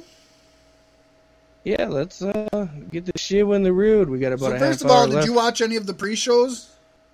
No, I caught the ending of the tables match. So we had Andrade Cien Almas defeating Sin Cara in an unannounced match, which from everything I've read and watched, I've heard it was a decent match, but that they had a match on SmackDown that was like twice as good, so it was kind of a disappointment in that department. Obviously, we haven't been watching weekly, so I couldn't even argue that if I did watch this match, but sounds like they dropped the ball on this one. How far? Well, I could see both of them not to want to give their all, being the first match on the pre-show. I can see both of them not wanting to give their all because they're sick of how they're being treated. Exactly. Well, that's what I mean, being first match on the pre-show. Yeah. What the fuck? Nobody cares. People are still sitting down. Then we got the amazing new hardcore tag team of Sanity put on the pre-show, as we talked about last week, as sad in a tables match. And, in a tables match. Huh? I said, yeah, in a tables match. In a tables match. Sanity beat the New Day. I don't know what happened. I know that you and I both assumed Sanity would beat them. They had to. I heard bad things about this match. I heard that it seemed like both teams were kind of just going through the motions and they weren't really into it. Again, like you said, maybe it's because they were pre-show. I don't know. Maybe the New Day was pissed about Hogan and they just weren't into it. I don't know. I couldn't tell you. I didn't watch it. But I've read and watched a handful of reviews of this show. And I've heard this one wasn't nothing either. Now, these are pre-show matches, and they shouldn't even affect our look at the pay-per-view. So, I don't know. You have anything more to say before we get into the actual pay-per-view? Not really. I just basically caught the ending of it. The first match of the pay-per-view was for the Raw Tag Team Championships. I am happy to say the B Team won. Bo Dallas and Curtis Axel pulled out a win against Matt and Bray. I did hear that they teased a Bo Dallas Bray Wyatt one-on-one, but then they didn't fight each other. What happened there, Paystee? I'm not 100% certain, actually. I'm not either. Still just getting kind of settled in, and the first match of the pay-per-view usually blows right over them at the top of my head. Oh, I hear you. Yes. You picked the B team, which I didn't think had a chance in hell of winning. I didn't pick the B team, so you picked up a win right off the fucking bat. I didn't hear good things about this match. I can't say I heard horrible things, but I didn't hear good things about this match. Well, it can't be bad if the B team won. I will say I'm glad with the outcome of it, but I could see the match itself not being that great. And just the fact that, yeah, obviously the tag team division's really going downhill. I like Bo Dallas and Curtis Axel, but they're not portraying them as a great tag team. They're portraying them as a B team. So it's almost kind of a joke right now. Well, no, because now the B team stands for the best team. Yeah. That's what Bo said. Next, we had the Constable best team. Corbin versus Finn Balor in the, as Paystee said last week, leftover Big Cass Daniel Bryan feud. Heard bad things about this match. Yeah, it wasn't anything to talk about, so I'm not going to. Sounds good. Moving right along, we had another fucking ridiculous shark cage match. Shark cage! Carmella successfully defended her championship against Asuka. It's so sad that both you and I knew Carmella was going to keep the championship. And at this point, Paystee, other than something huge, can WWE save Asuka? Or is she just... I mean, are the fans who didn't follow her before she come I don't to think WWE? this is done. I don't believe this is done. I Probably think this continues into SummerSlam. Let's say Asuka wins the women's championship and goes on a fucking 6-month undefeated streak again. Are the people who didn't watch her before she come to WWE gonna give a fuck and believe that she's that badass woman? Or are they gonna look at the woman who lost to everybody since she's been on the main roster? I don't know. I think it's easy for Asuka to come over as the badass that everybody can be behind. So I hope so. I have a feeling she's going to be the female James Ellsworth, which is so fucking ridiculous. And I'm hoping they give us James Ellsworth a la Dean Ambrose, AJ Styles now, where James tries too hard and fucks shit up for Carmella. Yeah. I'm digging what they're doing with Carmella. I just think they're really hurting. I think there's somebody else they could do it with other than Asuka. I think Nia Jax would be better in this position or something, because they're really hurting Asuka, in my opinion. We can't go without talking about the blatant fucking harness that James Ellsworth had. I didn't even watch this, but I've seen clips, and... So allegedly, to hide the harness, they had him put 17 fucking bandanas on his leg. Nobody knows why, but he had 17 bandanas on his leg. Leftover Enzo Amore storyline. Yeah, exactly. So he trips out of the shark cage, or what happened? How did he get out of the... What was the deal with him hanging? I didn't even see him fall out. I know he tried to drop a chain, I think. He dropped apparently like 4 or 5 objects before he fell out. So he falls out, and he's allegedly hanging by one of his bandanas that's stuck. Except, I don't know if the bandana that was supposed to be gimmicked fell off or what, but you can see a harness wrapped around his ankle, hooked to the shark cage, and his shirt falls up over his head, and you can see a harness around his fucking chest. His whole abdomen has a harness. So he's obviously being held by a harness. Now, first thing I'm going to say, safety should always come first for all the performers, and I'm glad he was wearing a harness, and they didn't try to hang him by a fucking bandana. But for a multi-billion-dollar company, you'd think they'd be able to pay to have a few better props than that, I guess. Why do you have to gimmick it? Yeah, he's wearing a harness because he's dangling above the ring in a shark cage. And if the door accidentally comes open, you don't want an Owen Hart on your hands. That's your gimmick. Yeah, right? Why not just state that from the beginning? Like, have somebody harnessing him up because he's hanging dangerously from over the... Which, by the way... For Christ's sakes, don't you see the sharks? Which, by the way, I seen a couple clips of it and some pictures. That shark cage was super low, to where very low. I'm pretty sure 6 feet. Yeah, there definitely was no suplexes or back body drops being in that match. I would assume, because that looked super low to me. So I don't know. I would call that another dud match, but who am I? Fucking Fat Mac. That's right. Hey, it was good. It was the worst gimmick inside of the worst gimmick. at the worst gimmick pay-per-view. It helps progress the storyline. I just don't know if it's a storyline that I care about, I guess. I like what they're doing with Carmella. I don't dig the Asuka storyline and James Ellsworth. I guess by not watching week to week and knowing what's going on, I really don't care about James Ellsworth. So I love him. You do. I know. And I love him for that, just because he makes you happy. I want one of those early 90s wrestle buddies of James Ellsworth. Hey, it already have no chin. Next, we had the super prestigious U.S. Championship match, which I guess I didn't realize. I thought he lost by disqualification, but Shinsuke won. It was a 6-second fucking match where Shinsuke hits Jeff Hardy in the balls and still wins. How did that happen? Where was the fucking referee? Balls was before the match started, my friend. So what did he do? Kick him in the balls and the ref decided that was the time to ring the bell?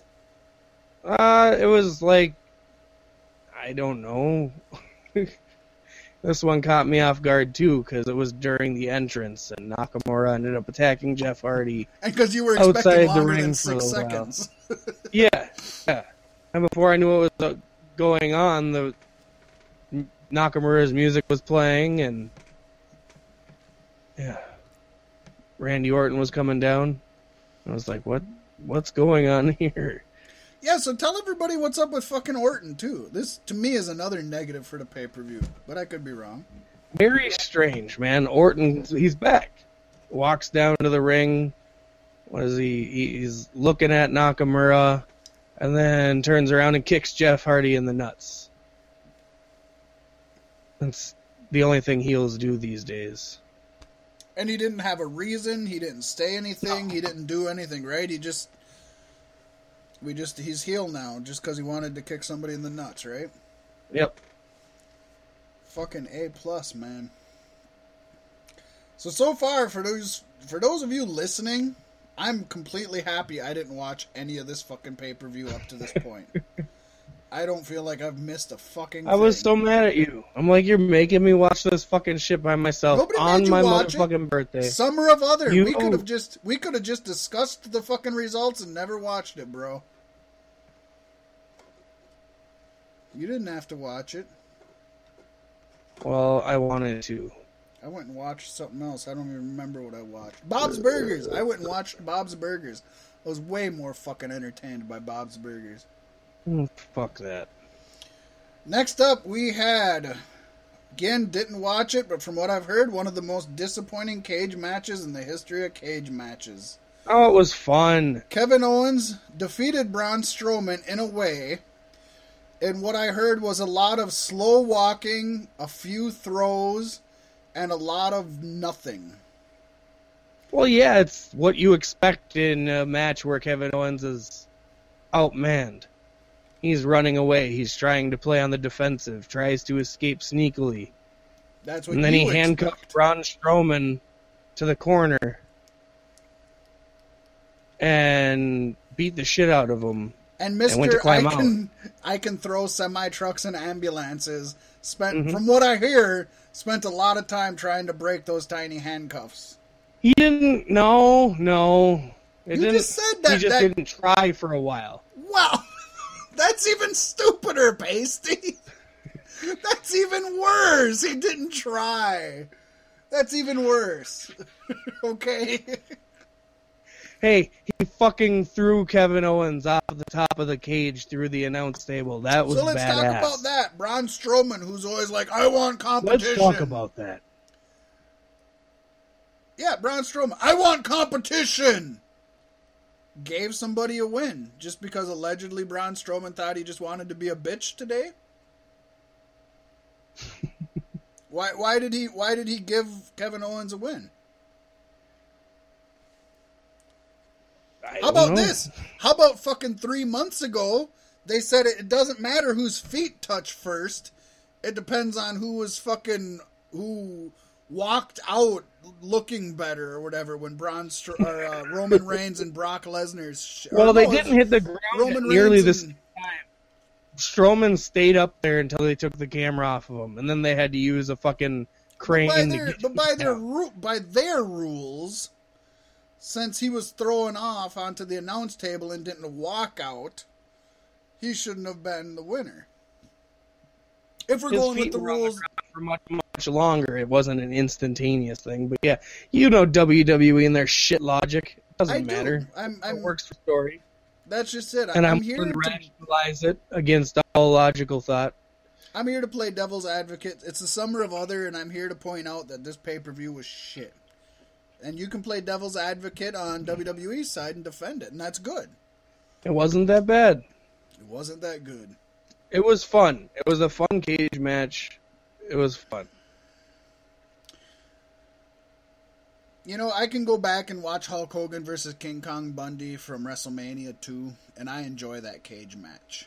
And that was a shitty match. But I can also look at you and say, that was 1984, and there wasn't a ton of shit better going on at that time. You can't tell me that you can look at Kevin Owens versus Braun Strowman cage match and say that was one of the best matches that you watched this week. No, definitely not. But it was fun. Okay. Hey, fun is good. Fun is good. I didn't watch it. I can't say it wasn't fun, but every reviewer I've watched or read did not have fun watching it. Since WrestleMania, you have to look at every Braun Strowman angle through the eyes of an 8-year-old child, because that's now who he's aimed at. Yeah, that works. I mean, he's been chasing Kevin Owens around all week, flips Kevin Owens' vehicle over, laughs at him, chases him into a porta potty, takes him in a porta potty, drags him through the backstage, pushes him off the stage. If you're going to say that we have to look at 8-year-old kids, that's fine, and I'm okay with that. And this was an 8-year-old kid's cage match. I'm okay with that, Paystee. I'm okay with us having a few people that are for the kids. But if you're going to do that, Braun Strowman, Roman Reigns, that shit was for the kids. You had the big, Braun Strowman that throws everything. You had Roman Reigns, who's supposed to be the hero of the kids. That was for the kids. You can't put Kevin Owens in a fucking storyline that's for the kids, because Kevin Owens is a for the smarks wrestler. He's not a for the kids wrestler. Kevin Owens is for the children, like Wu-Tang. Sami Zayn? Put Sami Zayn in there. Sami Zayn's goofy and lovable, and you can put him in that role. You can't put Kevin Owens and Braun Strowman in a children's match. For me. Yes, it's fun watching Owens be the victim. For me personally, it's not. For me personally. Yeah. But I watched Kevin Steen put on some of the most amazing matches of the early 2000s. So I'm different than the kids. I understand that. Won't somebody please think of the children? I need to make a button for that. Next up, we had the SmackDown Tag Team Championships on the line. The Bludgeon Brothers beat Team Hell No. Paystee, help me out. Was this a boring, pointless match like it sounded like? Yeah, it was pretty dumb. It was Bludgeon Brothers beating up Kane backstage, and then Bludgeon Brothers beating up Daniel Bryan solo, and then Kane slowly walking down to the ring, and then Kane getting beat up, and then Daniel getting beat up, and then the Bludgeon Brothers retaining their championship. Okay, now I'm going to play devil's advocate here again, Paystee. And your response with the last match is going to fit. You might as well just copy and paste your last Braun Strowman response, but I'm going to say it anyways. Not too long ago, WWE told us that if you don't have a tag team partner, you cannot go out there and have a tag team title match. And yet Daniel Bryan came out without a partner, and they started the tag team title match. They wouldn't let Braun Strowman do it. We had to get a fucking kid named Edward fucking Ludwig. Again, this is fucking shitty writing on WWE's part. Yeah. Yeah, I didn't even really think about it at the time, which is what they wanted. That's what they want. They want you to just be so fucking numb by how stupid it is that you don't remember how stupid it is. Yep. I'm on a fucking tirade here, folks. I am over exaggerating everything. And then I guess to be the devil advocate on the WWE writers end is Braun Strowman didn't have a partner ever leading up to that match, whereas Daniel Bryan had a partner moments before the match was supposed to happen. That is very true, and that is a loophole that you could use. Yep. Yes. No, 100%. I had already thought about that, but I wasn't going to give anybody that answer, so... Well, I did for you. It also sounds like Kane is injured, and like they're gonna why the fuck is Kane running for mayor? He's injured, and they still have him fucking wrestling.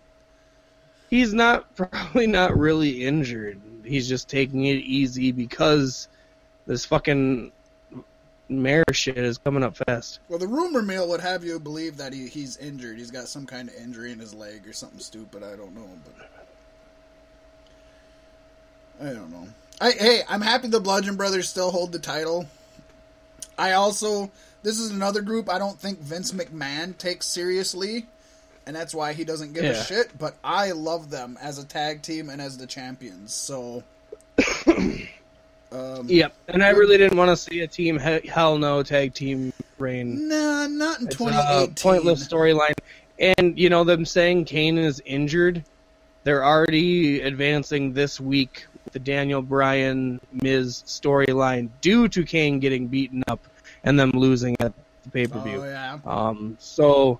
So Kane definitely just came back to get this pop of popularity right at voting time.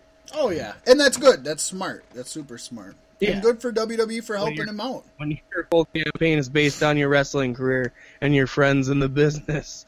Now, if only he can keep Hulk Hogan away from supporting him.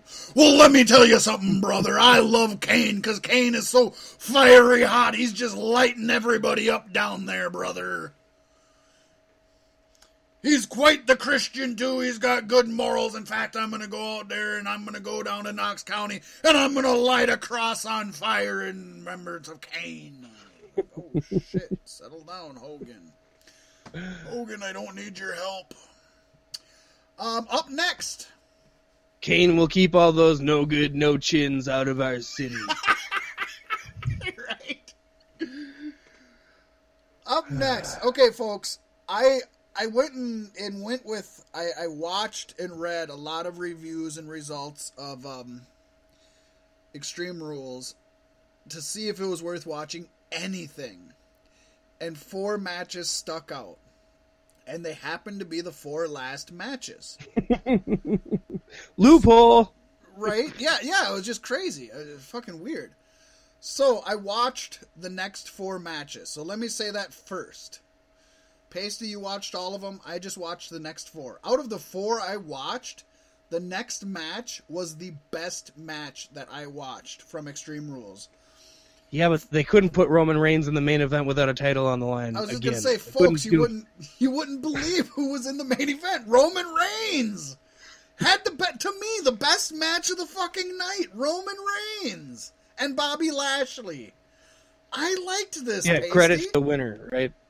Gotta give credit to the winner. I give credit to both of them. They gave me what I wanted between these 2 guys. Yeah. Roman Reigns was not very cartoony, but he also wasn't very sympathetic. Like, oh, poor me. He came out there to beat some ass. Bobby Lashley came out there to beat some ass. They both beat some fucking ass. And Bobby Lashley beat the most ass. I enjoyed it.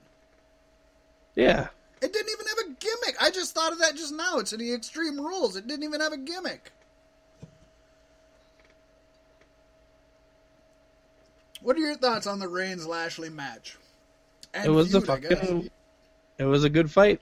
It was a barn burner. Yeah, it was 2 big dudes going at it, but in an entertaining way. Mm-hmm. It wasn't really slow. They kept the pace up good. There was usually almost always something happening. The 2 guys are both... their cardio is both good, so they were both there. You know, you didn't watch it and just be like, oh shit, they're just doing this to catch their breath right now. I didn't feel that at any point. The rumor going into this was that this was going to be the number one contenders match for Lesnar. Obviously, that wasn't the case. Who did you say? What'd you say it comes down to now for Lesnar? It's Lashley, Reigns, Balor, Baron Corbin. Well, no, that was the triple threats. Aren't those done or no? Or those didn't happen? Those are going the 4 weeks into SummerSlam. Okay, so we don't know yet. Right. But it's going to be two people. I'm assuming next week we'll have one. The following week we'll have the second one. Third week we'll have the two winners against each other. Okay, so it's going to be 2 3-ways and then a 1-on-1. Yeah. Okay, I'm a little more acceptant of that. That actually sounds better. I thought it was just like 2 3-ways and then yeah. Okay. I'm okay with that. I like what they're doing with Brock and the UFC and the whole tie-in. Mm-hmm. But that's... And once again, it was Drew McIntyre, Seth Rollins, Elias, Finn Balor, and Roman Reigns. Oh, there you go. I know who I would like, and I know they're not going to go there. And Lashley. Okay. Lashley was the first one out. I would love to see it, McIntyre versus Lashley. I hate to say it, I'd like to see Lashley win and see a Bobby Lashley and Brock Lesnar. Okay, those 2 triple threats did happen on Raw. All right. God, makes me want to watch the shit even more. Drive me crazy. Nah, nobody gives a fuck. So, Roman Reigns beat Finn Balor and Drew McIntyre in their triple threat. And then Bobby Lashley. And then the main event, Bobby Lashley beat Elias and Seth Rollins. So we got another Roman Reigns Lashley. I'm okay with that. And I have a feeling it's going to come to a non-fucking finish, and then it'll be Reigns, Lashley, and Lesnar for SummerSlam. That would be okay. I think if you're going to have Lesnar in a multi-man match, it should be a fatal 4-way or better. Put more people in it. Yeah, I would much rather see Lashley versus Lesnar 1-on-1. But between now and SummerSlam, there's a good amount of time. They can add another person in there. Yeah. Easily. Well, we all know Braun's going to cash in. Bro. And I bet Braun would be the guy to cash in at the beginning of the match and just be in the match. Hey, Braun is still he's still a face at this time. He could cash in before the actual match. It's happened once before. He could cash in and say, at SummerSlam, I'm inserting myself into this match.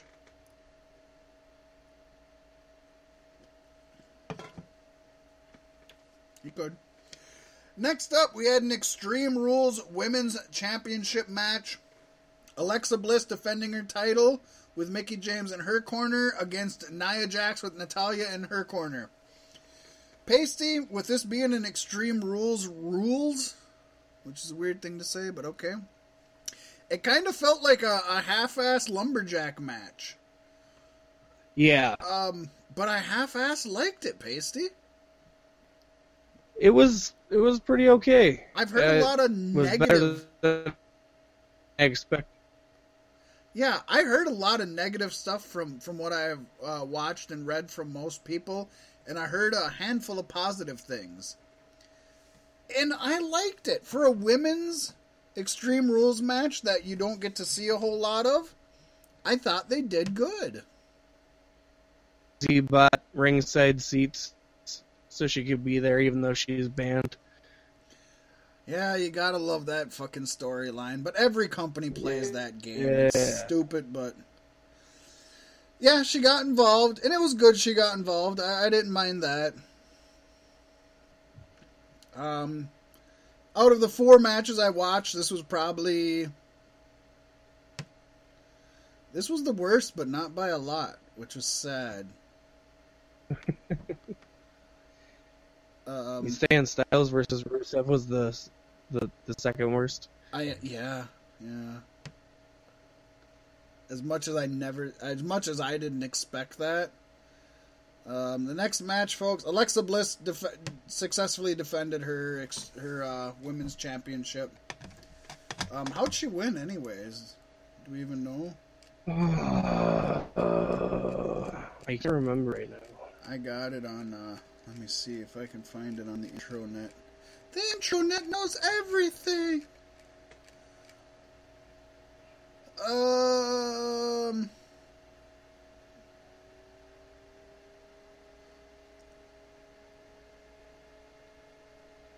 Mickey James and Alexa Bliss used a chair. Oh, she got a DDT on the chair after James had interfered. Yep. Speaking of that, what match was that I was watching? It was not Ziggler Seth. It was not. Which match did I watch? Was it? No, Bobby Lashley and Roman Reigns. Was it that one? I think it was, which isn't even an Extreme Rules match. I think it was Bobby Lashley and Roman Reigns, where I think it was Roman Reigns went to use the steel chair or the steel steps on Bobby Lashley, and he fucking caught him and got rid of him. That's just something you don't see a lot. Usually when people use the steel steps, like, they use them or they miss. Right. I think it was Bobby Lashley and Roman Reigns, which, of course, WWE logic. If they're outside the ring, it's all of a sudden a no rules match. But yeah, he fucking caught the steel steps. That's impressive. But moving on, AJ Styles, Rusev. What was your thoughts on that, Paystee? It was pretty good. I can see why it wasn't the main event, maybe, I guess, but I can also still see the value in having AJ Styles versus Rusev to be the main event, money-wise. I think the crowd would have been pleased. It was a good match, a solid AJ Styles match. I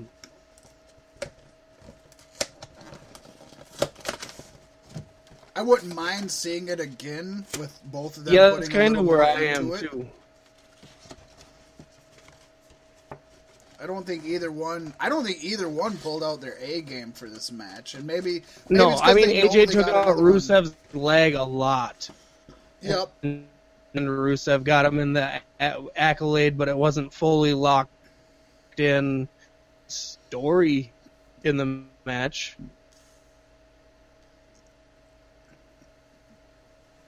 Yeah, this was a good match. I mean, it wasn't a bad match. I guess I was just hoping for two guys that I really have a lot of faith in WWE right now. I guess I wanted them to steal the show and they didn't, but they gave me an acceptable match. This kind of goes with similar to what I said in New Japan, where it was like, if it wasn't those guys and you had the exact same match, I probably would say it was better. But I was hoping for more from AJ and Rusev.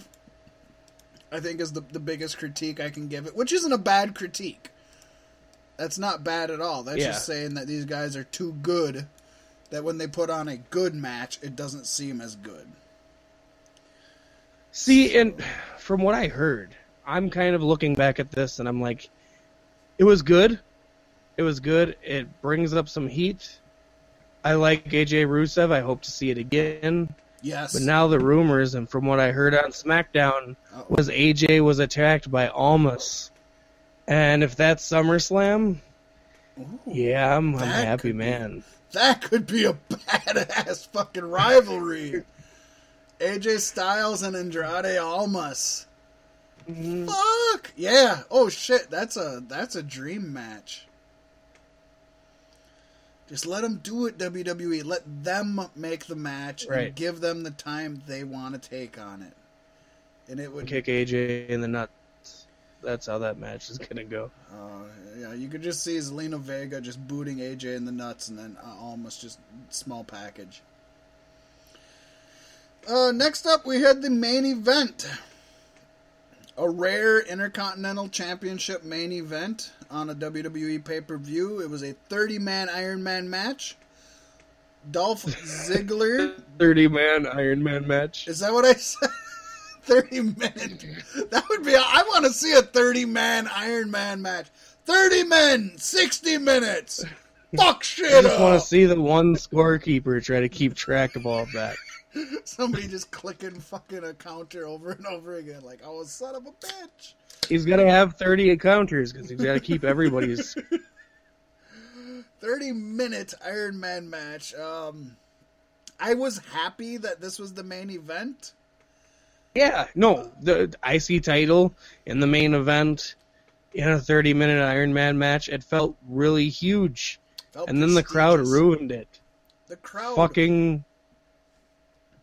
Fuck you, WWE Universe. You know what? Fuck you very much. Next pay-per-view when Roman Reigns is in the fucking main event, I can't even blame WWE at this point. It's on the fucking fans. Mm-hmm. They hijacked a awesome match with an awesome stipulation with two awesome wrestlers. That's being played out in a fucking amazing fashion. Yeah, to just count down the fucking timer as if it was the Royal Rumble. Like, what other Iron Man match did people count down every minute? Ever. And WWE took the clock away. They were like, fuck it. We're going to pull the clock away from the live audience. That was a great idea, right? Kevin Dunn, who is in charge of that kind of shit, he's in charge of production. Kevin Dunn is still in the fucking 80s. He didn't realize people have their fucking cell phone with the WWE Network on it. So they kept counting down the time with or without. They counted it down along louder. with screaming, "Where's the clock?" Yeah, no shit. That was for at least 3 minutes. Yeah, they chanted, easily. "Where's the clock?" Easily 3 minutes. Fucking, you could actually audibly hear Dolph Ziggler and Seth Rollins in the ring saying they should have just left the clock up. It was horrible, and then they got it on the network, and they chanted it louder after that because they thought they were being rebellious, and it was stupid. Audience aside, this was a really good match, and yeah, I look forward to watching it edited for audio right. on the WWE Network in the future. And especially for a 30-minute match, Iron Man. 30 minutes and 10 seconds. The original Iron Man match was 30 minutes, so we'll go with that. There was a lot. What was there? 7? No, 8. There was 8 finishes. There was 8 wins by the time the 30 minutes was up. The 30 minutes, yeah. There's 60-minute Iron Man matches that go 0-0. We get so accustomed to 0-0 or 1-1 that you don't see a lot of different shit. Man, when it was Seth Rollins, wasn't it? Like, picked up 3 wins, like, right away? It's yeah. Like, holy shit. 3-0. This is something different. And then Ziggler picked up And then 3. McIntyre. I was hoping they would do this. I didn't think that they would do it. But when McIntyre got involved, it was 2-0. Oh. Yeah, and it was a DQ. And McIntyre got DQ, but then beat the shit out of Seth Rollins in the process. So, I'm surprised that ref didn't give him a second DQ. So it was one of those things where he cost a loss to it, but he helped him out in the long run. Yeah. This was just an awesome Iron Man match. This was a great match. I would say this is one of the best Iron Man matches ever. The thing that killed it. Well, again, audience aside, because the audience really killed it, and that pisses me off, because we're supposed to be fans, and we're supposed to tell them when we don't like something, but if you don't like Brock and Roman, how are you the same audience that doesn't like Dolph Ziggler versus Seth Rollins 30-minute Iron Man match? Like, you can't just dislike every fucking thing. Now you're just buying tickets to bitch. You have to like one and dislike the other. But anyways, the one thing that, again, Summer of Other, and I'm going to call them out on their bullshit, is it came down to 4-4 in a tie. So, again, first of all, most people disagree with me. I want it to be rules are rules, and Ziggler retains, because he's the champion going in. It's a tie. He gets to keep it. But that's okay. Yeah, I like that finish. I liked it. Especially for a heel. It's good for a heel. But I'm okay with them saying we're going into overtime. I'm okay with that. Because it's good because it gives us more action. I'm not okay with them saying, okay, we go into overtime, and then he wins with a fucking roll-up in 10 seconds. If you're going to go into overtime, I want you to go into fucking 10 minutes of overtime or 5 minutes of overtime. I want you to go into back and forth and a ton of false finishes or somebody in a hold and he's almost grabbing the ropes, but for 3 minutes he's stuck in that scorpion deathlock and he won't grab the ropes and he won't tap because he's just, you know, I don't want to see, oh, we're going to restart it. Oh, it's a roll-up and he won. Well, why didn't you just do that 10 seconds before it was over, you know?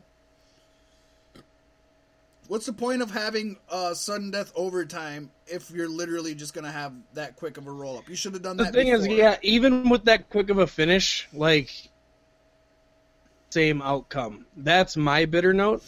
Like, if you were going to end it that quickly with Seth Rollins picking it up, maybe, yeah. But if Ziggler's going to win it, just let it be at the 4-4, and it does more for him as a heel, doesn't it? Yeah. Mm-hmm. Yeah, that's a more heelish tactic than doing the cheap, you know, the cheap fucking distraction by McIntyre and cheap roll-up. Yeah. Mm-hmm. So it didn't help the story of that match, I don't feel.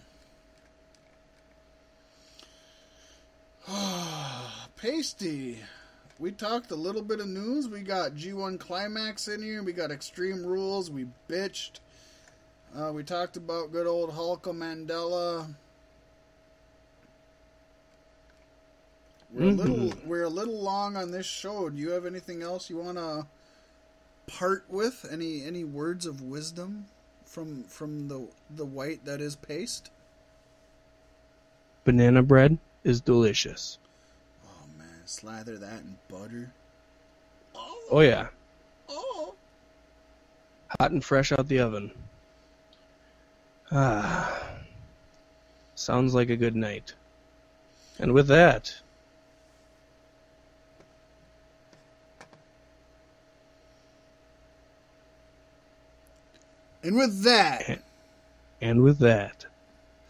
I am at FatMacBSP on Twitter.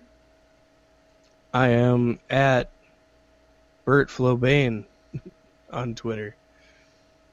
Make sure to check us out. Don't forget to check out the Galactic Get Down, because it's going to be amazing, folks. Don't forget to show WWE your disdain if you're unhappy with the product by not watching. Before we go, let's just say, Paystee, WWE Monday Night Raw last week, not just this current Monday that happened, but the week before that, got the lowest rating Raw has ever had since its inception.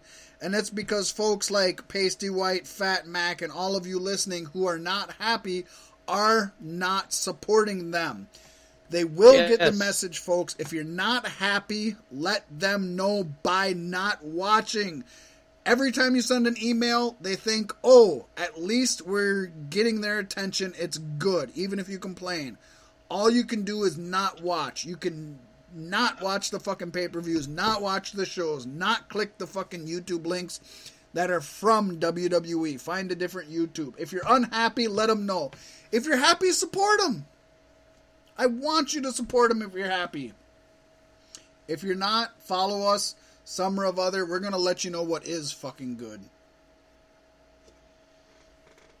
And I suppose I'll end the show with a glimmer of hope, too, in news that I heard this week. And that is rumors that Paul Heyman could be getting hired on as a writer for WWE. So that glimmer of hope could be right on the horizon, folks. SmackDown was at its best when Heyman was the lead writer, so good shit. Alright, well here's Fat Mac. And there's Paystee White. And we will smoke your sausage later. Yeah.